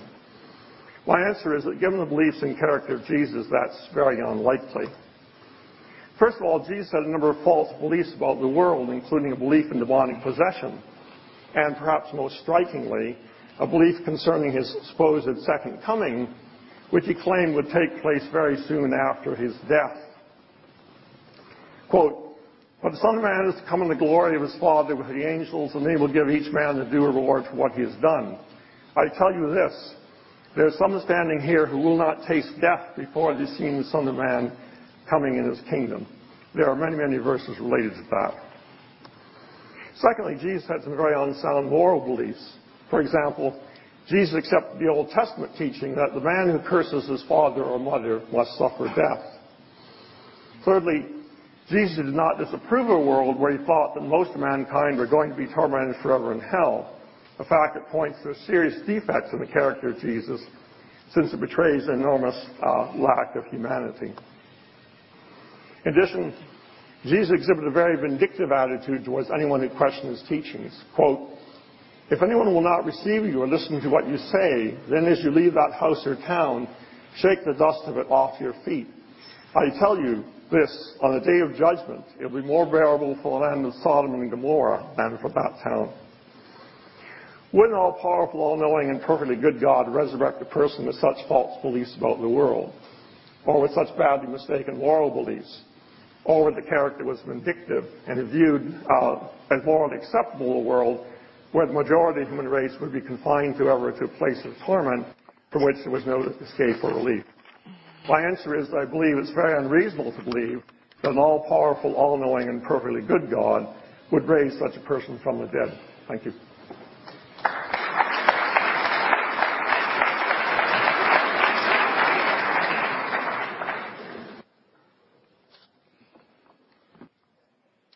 In my closing statement, I'd like to draw together some of the threads in this debate and see if we can come to some conclusions.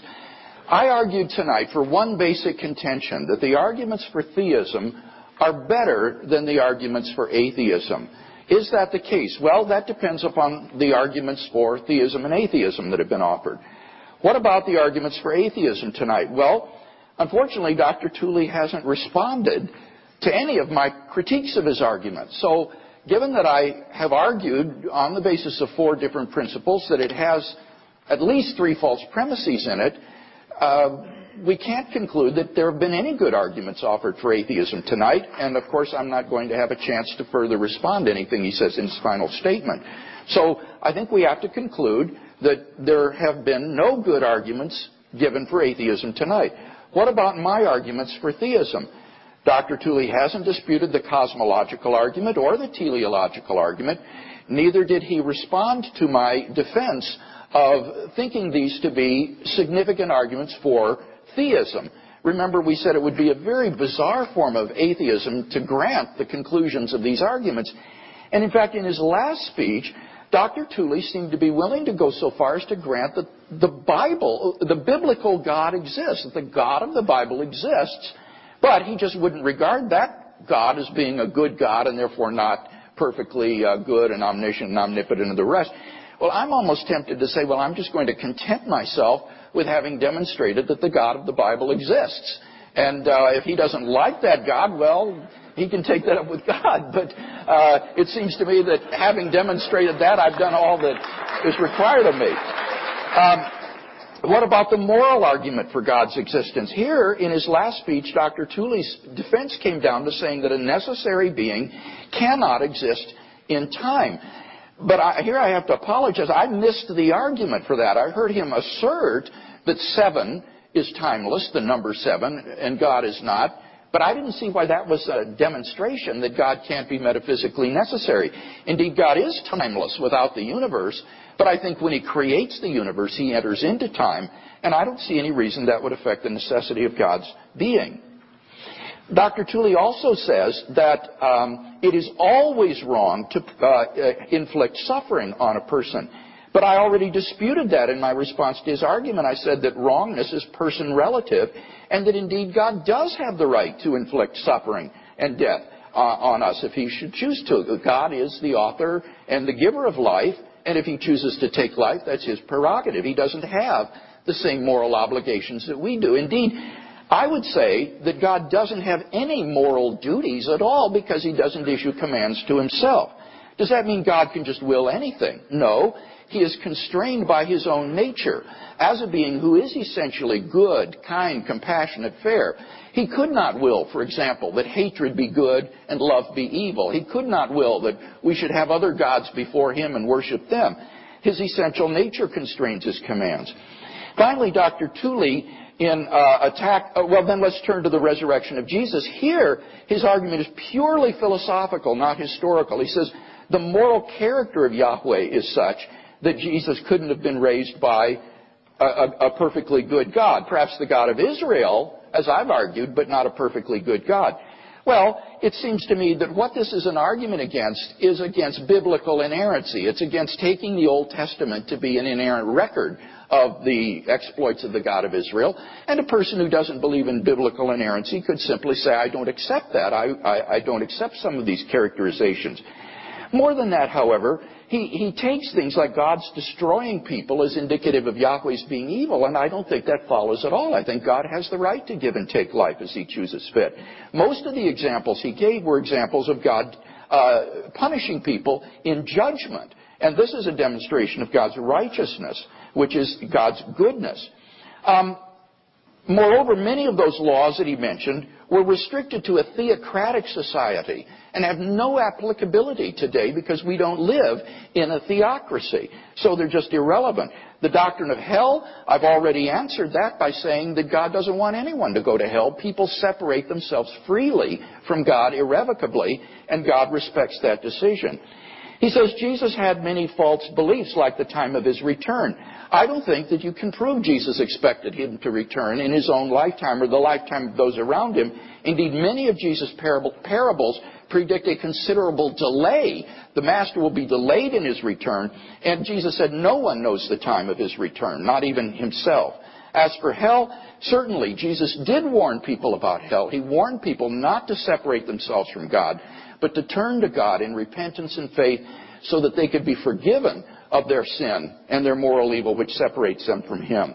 So, in sum, tonight I don't think we've heard any good reasons to think that God does not exist. We've certainly heard a number of good reasons to think the God of the Bible exists.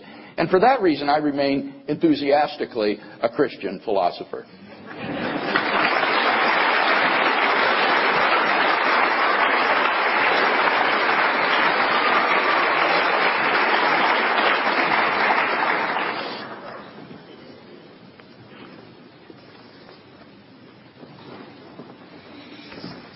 Let me begin by commenting very briefly on the main move that Bill has made.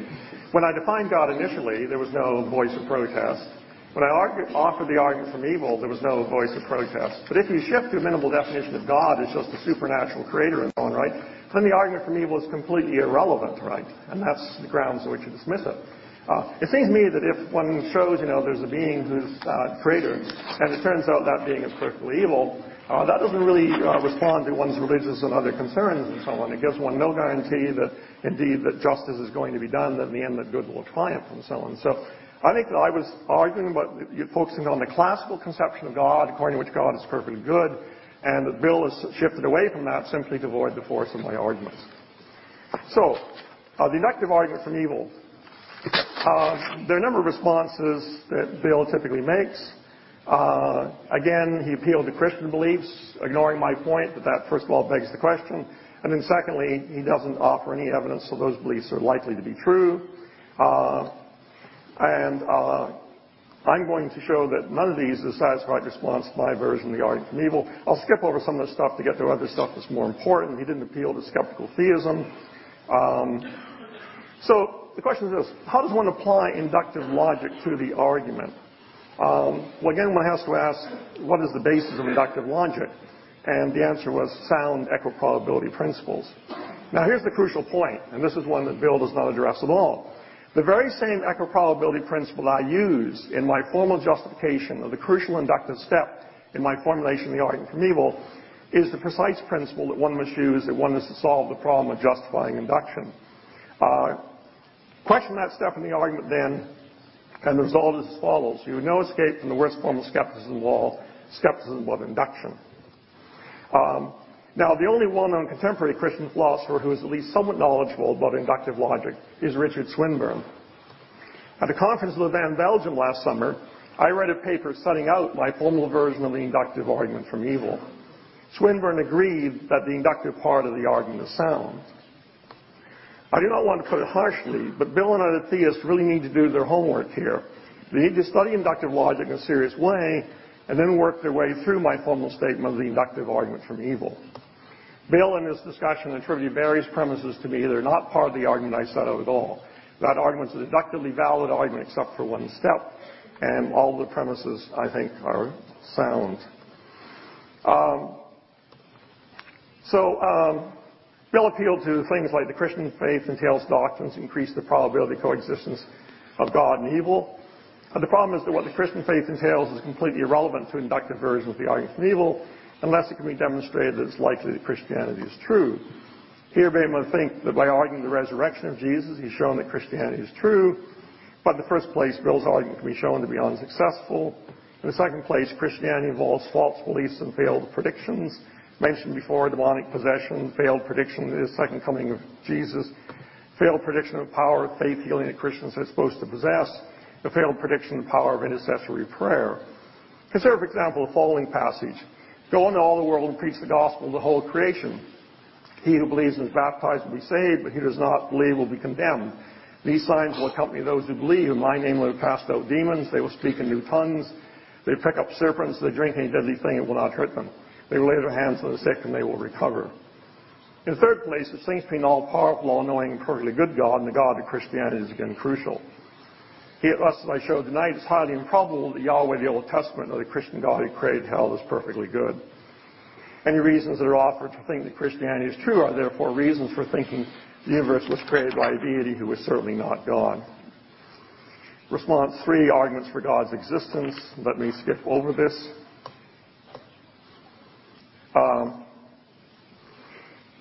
Arguments from religious experience certainly won't do the job to block the argument from evil. Neither will the sorts of arguments that Bill relies upon. And so they will not defeat the argument from evil. Arguments that may seem promising, a logical argument and a moral argument. I also demonstrated tonight that both of those arguments are open to decisive reputations. My views in this matter, moreover, are in no way idiosyncratic. Very few contemporary philosophers, indeed, think that either the ontological argument or moral argument is a sound argument, and with very good reasons that I have shown. Summing up, the inductive version of the argument from evil that I set out tonight is a sound inductive argument. The responses that Bill has made to it are totally without merit. Thirdly, as I've shown, not just the arguments that Bill has set out tonight, but absolutely all the arguments for God's existence that Bill defends are unsound. The conclusion, accordingly, is clear. It's been shown that it's highly unlikely that God exists. Thank you.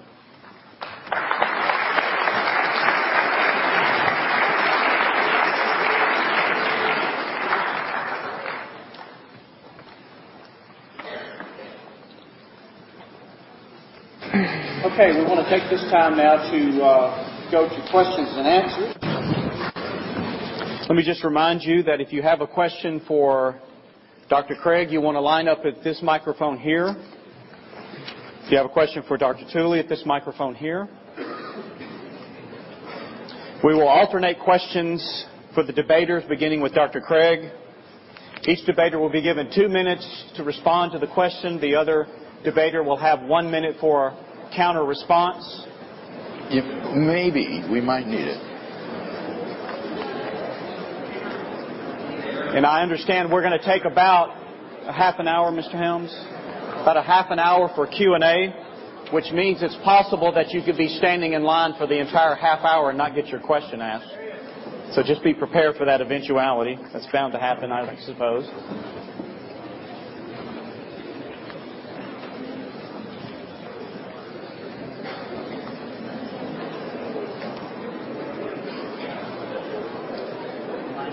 Yes. 2 minutes for the response, 1 minute for the counter response. Are you going to do the timing on that too? Okay. Are you ready, Dr. Craig? Yes. Yeah. Dr. Tooley? Yes. Okay.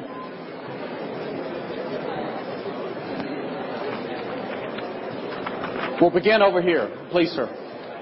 Your question for Dr. Craig. Hi. My name is Javen. My question is, well, your first point was the cosmological argument, which that there must be a first cause and that God is the first cause. Doesn't this just extend the problem, because then you must ask where God came from and what was the cause of said God? Okay, good question. Okay, go ahead. Notice the first premise. Whatever begins to exist has a cause. Something cannot come into being out of nothing. It can't come into being without a cause. But something which is eternal, which exists without beginning, wouldn't need to have a cause. And this isn't special pleading for God, because this is what the atheist has always said about the universe.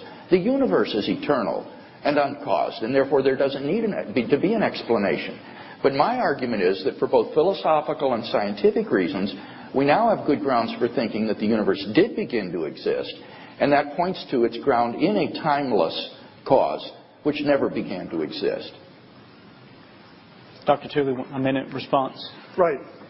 What's happening here is that Bill appeals to a very restricted version of the causal principle. It's one that deals with things coming into existence. But consider something electron at a given moment, right? The electron doesn't come into existence at that moment, but its existence at that time has a cause in terms of earlier existence of states of that electron. So a correct principle will say that whenever you have a temporally located state of affairs, it's reasonable to believe that there is a necessary causal condition of that sort of thing, right? Now, I would maintain that anything that's causally related to anything else has temporal location. And so if God causes the universe, then God, so to speak, is in time, right? And so then an unrestricted causal principle will apply to states of God as well, right? And so the sort of cosmological argument that Bill appeals to, right, it all depends upon restricting the causal principle in a way that's completely unjustified. And once you shift from that to an unrestricted version, then the problem that was raised by the speaker comes up, and there's no satisfactory answer to it. Question for Dr. Tooley?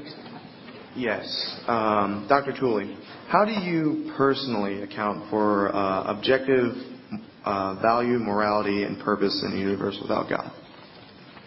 Well, the idea is this, that on any view, ultimately, you have to have right-making and wrong-making properties, right? And so, for example, you might maintain that causing unnecessary suffering is morally wrong, right?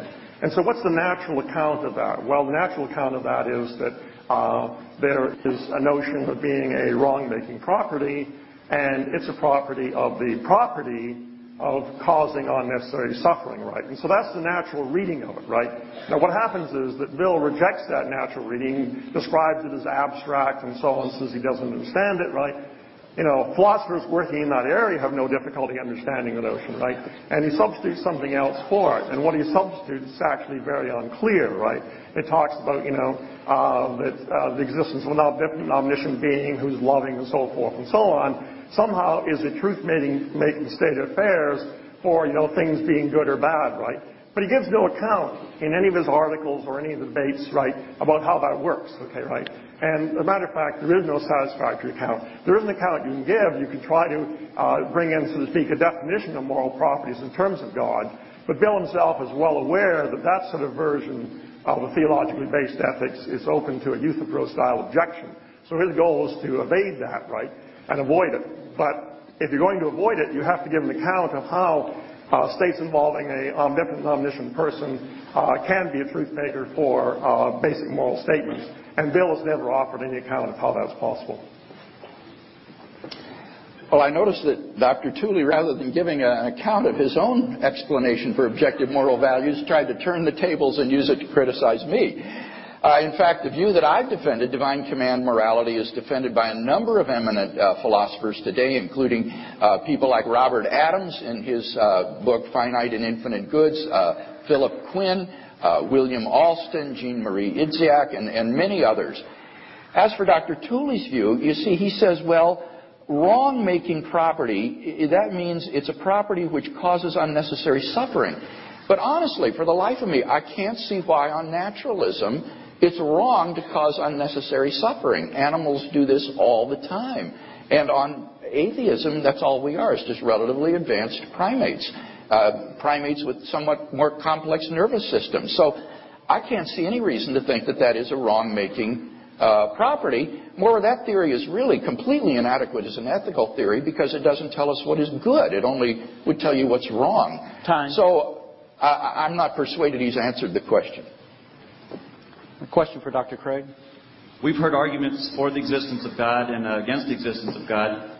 Wouldn't it be reasonable to conclude that we just don't know enough to say whether he exists or not? Well, if you think that the arguments are evenly balanced, but I don't think they are. I certainly don't think in tonight's debate that it's evident that they're evenly balanced. I think it's been rather one-sided myself. So I think that my basic contention is true. Certainly there are arguments for atheism. I acknowledge that, and they have some force. But on balance, the arguments for theism are better. And so I think if you follow the evidence where it leads, you'll be a theist. 1 minute. Well, I mean, Bill has attempted to turn this debate into a debate over naturalism versus supernaturalism, right? And so I don't know if you're thinking about that, right? But this is not a debate about supernaturalism versus naturalism. It's a debate about the existence of God, right? And I think that the argument from evil is an extremely natural argument. You go back to Job and so forth and so on, think about the problem of evil. I think it naturally strikes people that suffering and so on experienced by the innocent, including young children, right, is a prima facie objection to the existence of God. And the question is whether you can develop that into a solid argument, right? And the only way to attempt to do so is by bringing inductive logic to bear upon the question. I've done this in detail in Knowledge of God. I look at the main approaches to inductive logic, state description, structure description, and so on. Bill simply responds by, in effect, embracing inductive skepticism, right? The basic principle I use, the equiprobability principle, right, is an extremely plausible principle, not rejected in any system of inductive logic that I know of, right? And it leads to both a sound account of the argument from evil, and it provides an answer to inductive skepticism. Time. Reject that principle, and the situation is hopeless. Question for Dr. Tooley. Yes, Dr. Tooley. You stated that unnecessarily causing suffering on sentient beings is a wrong-making property. Is that a starting principle or self-evident truth, or is there a wrong-making property that makes that a wrong-making property? Do you see what I mean? Well, there are various ways one can go. Some people want to instead take things back to the satisfaction and frustration of desires, right? If you went that way, then you say that, that the reason it's wrong to cause suffering is that their desires, e.g.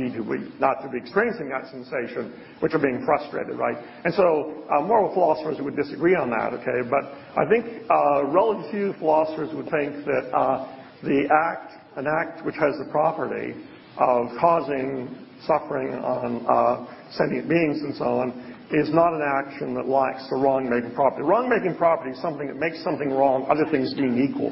It can be outweighed by other considerations, so the claim is not that it's always wrong to cause suffering, right? The claim is that if an action has that property, then that's the fact that makes the action prima facie wrong, and it will make it wrong in the absence of other considerations, right? And, if I think about my colleague Mike Humer, right, he defends ethical intuitionism, and his view is, again, that there's an a priori connection between things like property causing needless suffering on the one hand, and on the other hand, the property being morally wrong. And that seems to me to be a perfectly tenable theory, and Bill has no objections at all to that theory, right? no arguments that he's offered against it. 1 minute. I just don't see any reason on atheism to think that causing unnecessary pain and suffering has a moral character to it. It seems to me that this is just natural. I would say that the property that makes things wrong, the wrong-making property, is being forbidden by God. God is the supreme good, what was called in the medieval times the summum bonum, the paradigm of goodness, and therefore has the authority to issue moral commands to us, which constitute our duties. So what makes something wrong is that it's forbidden by God, who is the moral authority. And that seems to me far more plausible than these moral duties on atheism. They're just sort of floating in the air without any sort of grounding. Question for Dr. Craig. Yes, Dr. Craig, I'm a Christian, so I'm not opposing your position on the existence of God, but rather a statement that you made this evening, which I've also heard made in previous debates, that an actual infinite is impossible, or infinity is merely an idea. And could you speak to the question, does not that reduce God to a mere idea or an impossible? Good question. I think we need to distinguish between what one could call a quantitative infinite and a qualitative infinite. The infinity of God is not a quantitative infinite. It doesn't mean that God is made up of an infinite number of definite and discrete parts. When theologians talk about God's infinity, they mean it in a qualitative sense, that God is morally perfect, omnipotent, omniscient, omnipresent, and so forth. It's not a quantitative concept. In fact, I would say that there really is no attribute of God called infinity. The word infinity is just an umbrella term for expressing all of God's superlative properties. Omnipotence, omniscience, moral perfection, eternity, and metaphysical necessity. If you took all of those away, there isn't any property left over called infinity. There just is an umbrella term for all of those omni attributes. And none of those need involve a mathematical, quantitative concept of an infinite number of definite, discrete parts. So I don't think my argument against the mathematical infinity being instantiated in reality has any bearing on God's qualitative infinity. 1 minute response. Well, I want to address the claim that some sort of quantitative notion of infinity is incoherent. I mean, the arguments that Bill offers for this are really just very bad arguments. So you get, infinity minus infinity. Well, if you have all the natural numbers, you take away, the even numbers, you're left with infinity, right? If, on the other hand, you have all the natural numbers and you take away all the numbers larger than 4, right, then you're left with 4. Contradiction. I mean, this is just a crazy argument, right? I mean, it's based upon the idea that somehow there's incoherence, a contradiction in the notion of an actual infinity of things. But on the other hand, there's no contradiction in the existence of an infinity of natural numbers, right? And so mathematics is consistent, but somehow this just does not fit together at all, right? And he brings in talk about ideas and so on, but I mean, that doesn't help, right? If there's the contradiction in the existence of an actual number of things, right, there's going to be actually a contradiction in mathematics as well. And no mathematician would accept that sort of view. Question for Dr. Tooley. Dr. Tooley, you've tried to prove that the existence of evil makes it highly unlikely for the existence of God. How do you account for all the good in the world? Well, the existence of good is irrelevant to the argument, right? Okay. I mean, if on the other hand, the question was, is there a perfectly evil being in the world? Then you could run precisely the same argument, right? You could argue that there's good, in the world, that we don't see any such big bad-making properties associated with it, and so on. And so there'd be a good argument against the existence of a perfectly evil being. But I mean, the logic of the argument is such that basically you look at something that's morally wrong, right? Like the Haitian earthquake, right? And you say, look, if those are all the properties it has, the ones that we see, right, then surely a morally perfect being could not allow that. Now, Bill will disagree. Bill will say God created all life and so on, and so he can wipe it out at any time. But that's just a morally crazy view. I doubt very much you think that, right? So suppose you don't agree with him about that. Suppose you think that, God can't just annihilate people right, left, and center any time for any reason he pleases, right? He needs a justification for it, right? And so you look at the Haitian earthquake, right, and you see that it has this immense wrong-making property. Again, Bill denies this, I think, with great implausibility, right? He says, no, nothing wrong with that, okay, right? I think we believe that allowing suffering of that sort to happen to innocent individuals, allowing them to be killed and so on, those things are seriously wrong unless there are counterbalancing properties. Then the basic idea of my argument is you consider the possibilities. It could be there's some unknown right-making property that cancels that out and makes it morally permissible to allow it. But from a logical point of view, it's just as likely there's an unknown wrong-making property that puts things in the other direction. And when you perform the calculations, it turns out that the likelihood that the action is morally wrong, all things considered, is greater than 1/2. And so the goodness doesn't enter into the argument. I've already argued tonight that the atheist does face a problem of good, namely to give any account of why there would be objective good and evil in an atheistic world. But let me say something in reply to the Haitian example. I've argued that God's primary purpose for human history is to bring the optimal number of people freely into relationship with himself. And we have no idea how the different evils and disasters in the world contribute to this. And I recently received an email from a fellow in Haiti, Seth Barnes, a missionary there. And this is what he wrote about this. He said, something as remarkable is happening over there. It's unprecedented in my experience as a missionary. Revival is too small a word for what we saw in Haiti. Often we weren't able to move our vehicles because of the parades of people praising Christ. Everywhere there were prayer meetings, groups as small as 20 or as large as 60,000. 3 months ago, the pastors of Haiti prayed for revival. They prayed that God would shake their land. They prayed that he would tear down the strongholds. The spiritual atmosphere of the country is completely different now. Voodoo priests, by the hundreds, have given their lives to Christ. Time. And I maintain that God can permit this sort of natural suffering in order to bring people freely into his kingdom and give them eternal life forever. Question for Dr. Craig. Dr. Craig. I'm sorry. Wait a minute. I've been following your work for some time now, probably 2 or 3 years. In your opening speech about the resurrection of Jesus, you listed 3 facts. Yes. Now, in former debates that I've listened, you list 4. Yes. And the 4th one being the burial of Joseph of Arimathea. Yes. Now, why did you leave it out? And secondly, with the burial of Joseph of Arimathea not being a fact, then how do we establish the empty tomb? I left it out for time reasons.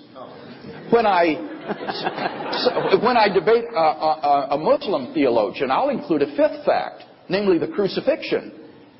Because Muslims deny that Jesus was crucified, and yet this is an undeniable historical fact recognized by all historians. So there's the crucifixion, there's the burial by Joseph of Arimathea in the tomb, and then the 3 facts that I mentioned tonight. And in the interest of time, I mentioned the 3 and argued that the most plausible explanation is the resurrection. But as you know from my written work, I'm prepared to defend the historicity of all 5 of those facts and do so in my published work. I just want to emphasize, this is the majority view among New Testament historians today, that these facts are established. This isn't the view of just conservative or evangelical scholars. It's remarkable, but this does represent the mainstream conclusions of New Testament scholarship today. And I think that the best explanation of these facts is that the God of Israel raised Jesus from the dead, that Jesus was who he claimed to be, and God vindicated those claims in a dramatic and public way. Yes, let me just comment on the resurrection of Jesus argument. The first thing one has to do is one has to look at the probability of there being miracles in the world. Now, this isn't to be done in a priori fashion, as many philosophers have been guilty. You need to look at it empirically, right? And you need to look at the modern world and see whether or not there are good reasons for thinking that miracles occur in the modern world, right? And there are a number of books on this by Lewis Rose, faith healing, and so on. A book by Randy investigating claims of faith healing. There was a report done by the Church of England back around 1920. There was also a report done by the British Medical Association and so on, right? Every careful study that's been done, including Miracles at Lourdes, is a book by D.J. West, 11 Lourdes Miracles, right? Has turned up a blank, okay? There are no good candidates for miracles in the modern world, right? And so the question is, what's going on historically? Well, again, you have to look at things like the growth of healing legends. There's a book by A.D. White, which details what happened in the case of St. Francis Xavier. Stories that had no miraculous element gradually get transformed into miracles, right? So that's the starting point for an examination of the probability that Jesus was resurrected, looking at whether or not miracles occur in the modern world. Question for Dr. Tooley.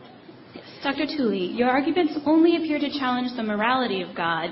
Would you attempt to disprove the existence of an all-knowing and all-powerful creator figure, and why? Well, I think the situation is much less clear once you throw out the morality of God, right? Then the argument from evil is irrelevant. Now, Bill, of course, did not suggest that the argument from evil was irrelevant, right? It was only when I pointed out that his arguments were not arguments for a perfectly good God that he shifts to this minimal conception of God, right? And so the arguments would be very different, right? If this were a debate on naturalism versus supernaturalism, which it's not, right? But a number of theistic philosophers, including Bill, including Alvin Plantinga, cleverly attempt to turn the debate into a debate between naturalism and supernaturalism. This was Plantinga's strategy in the book that he wrote with me.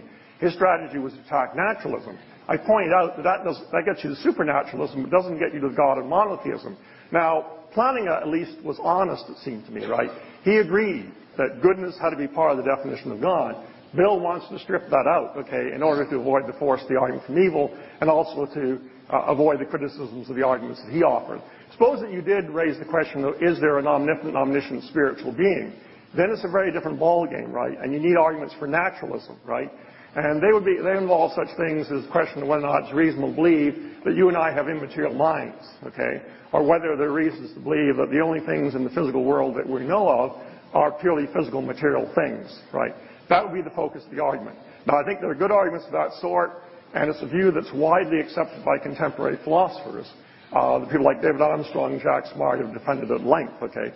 But it's a very different argument, and it's not the topic of this debate, much as Bill would like to make it the topic of this debate. But would you support that position, or would you not? Yeah.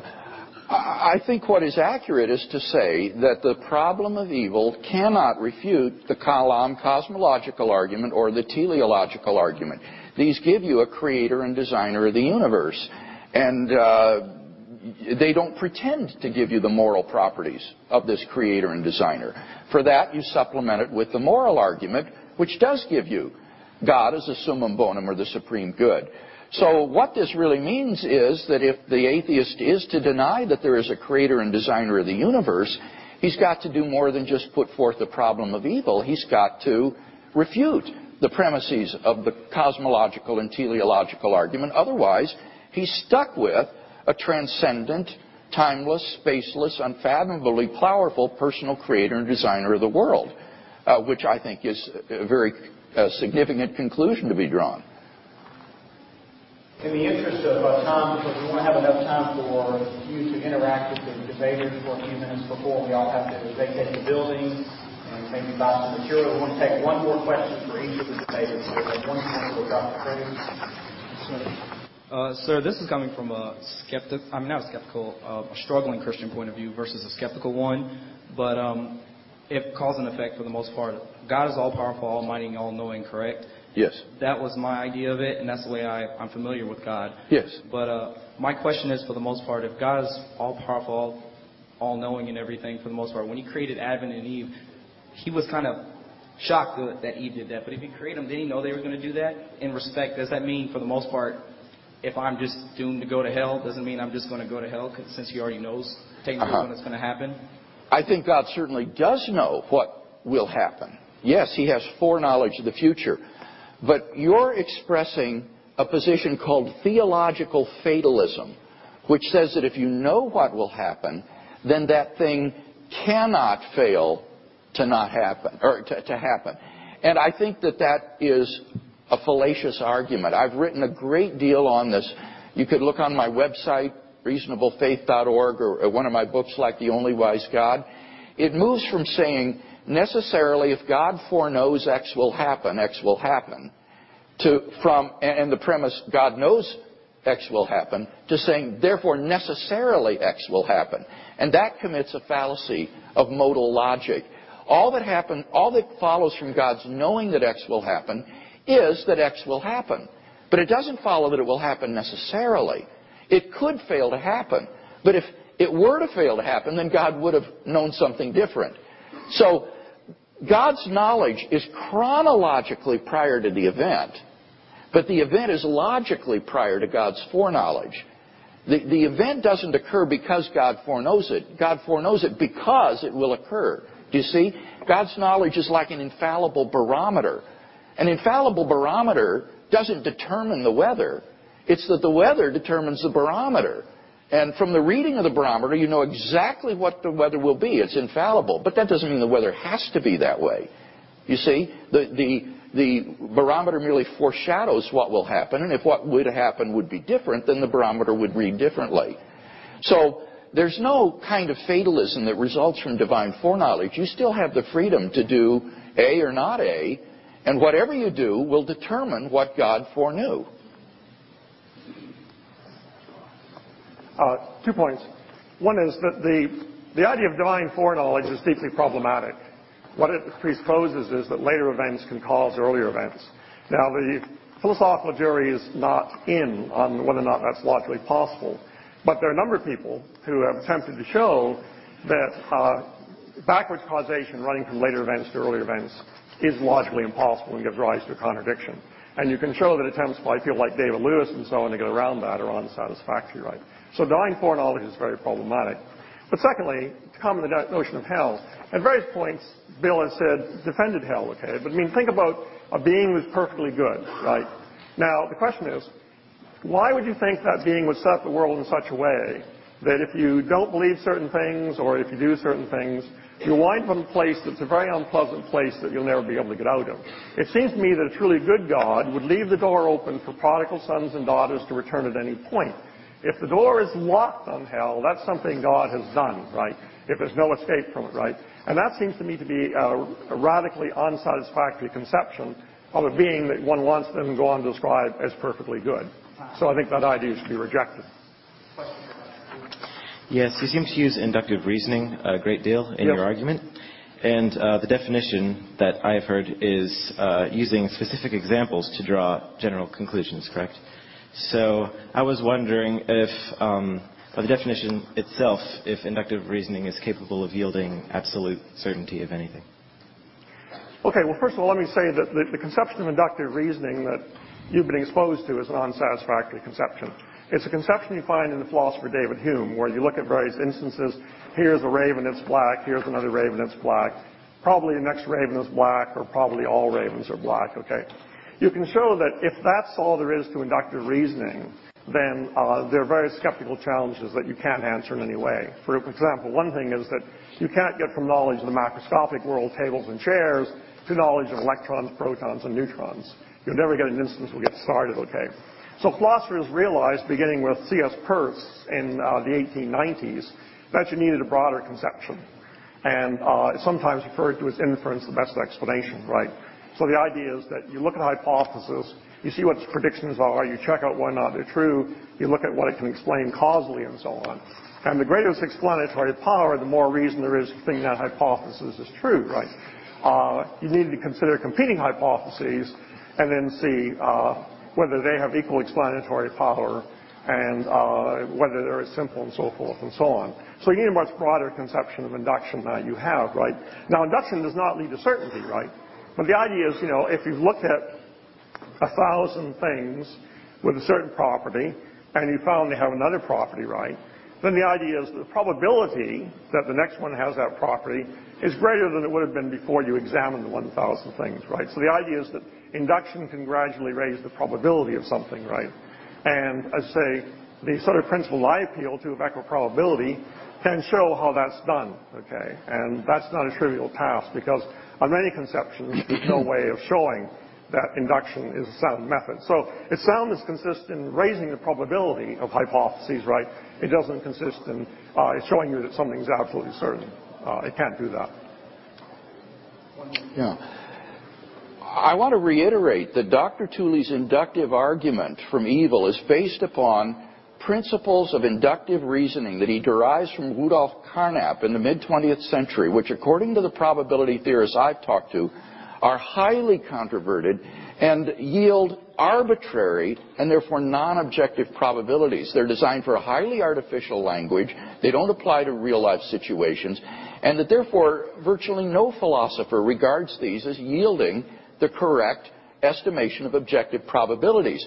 Instead, we need an alternative approach to justify inductive reasoning, such as I offered tonight from Peter Walley's article in the Journal of the Royal Statistical Society entitled Inferences from Multinomial Data, Learning About a Bag of Marbles, where this professor of mathematics justifies a robust Bayesian approach that doesn't depend upon these controverted principles that Dr. Tooley relies on and that are at the very heart of his inductive argument for evil. If those principles go, the whole argument goes down the drain. And for that reason alone, I think that his argument against God tonight is a failure.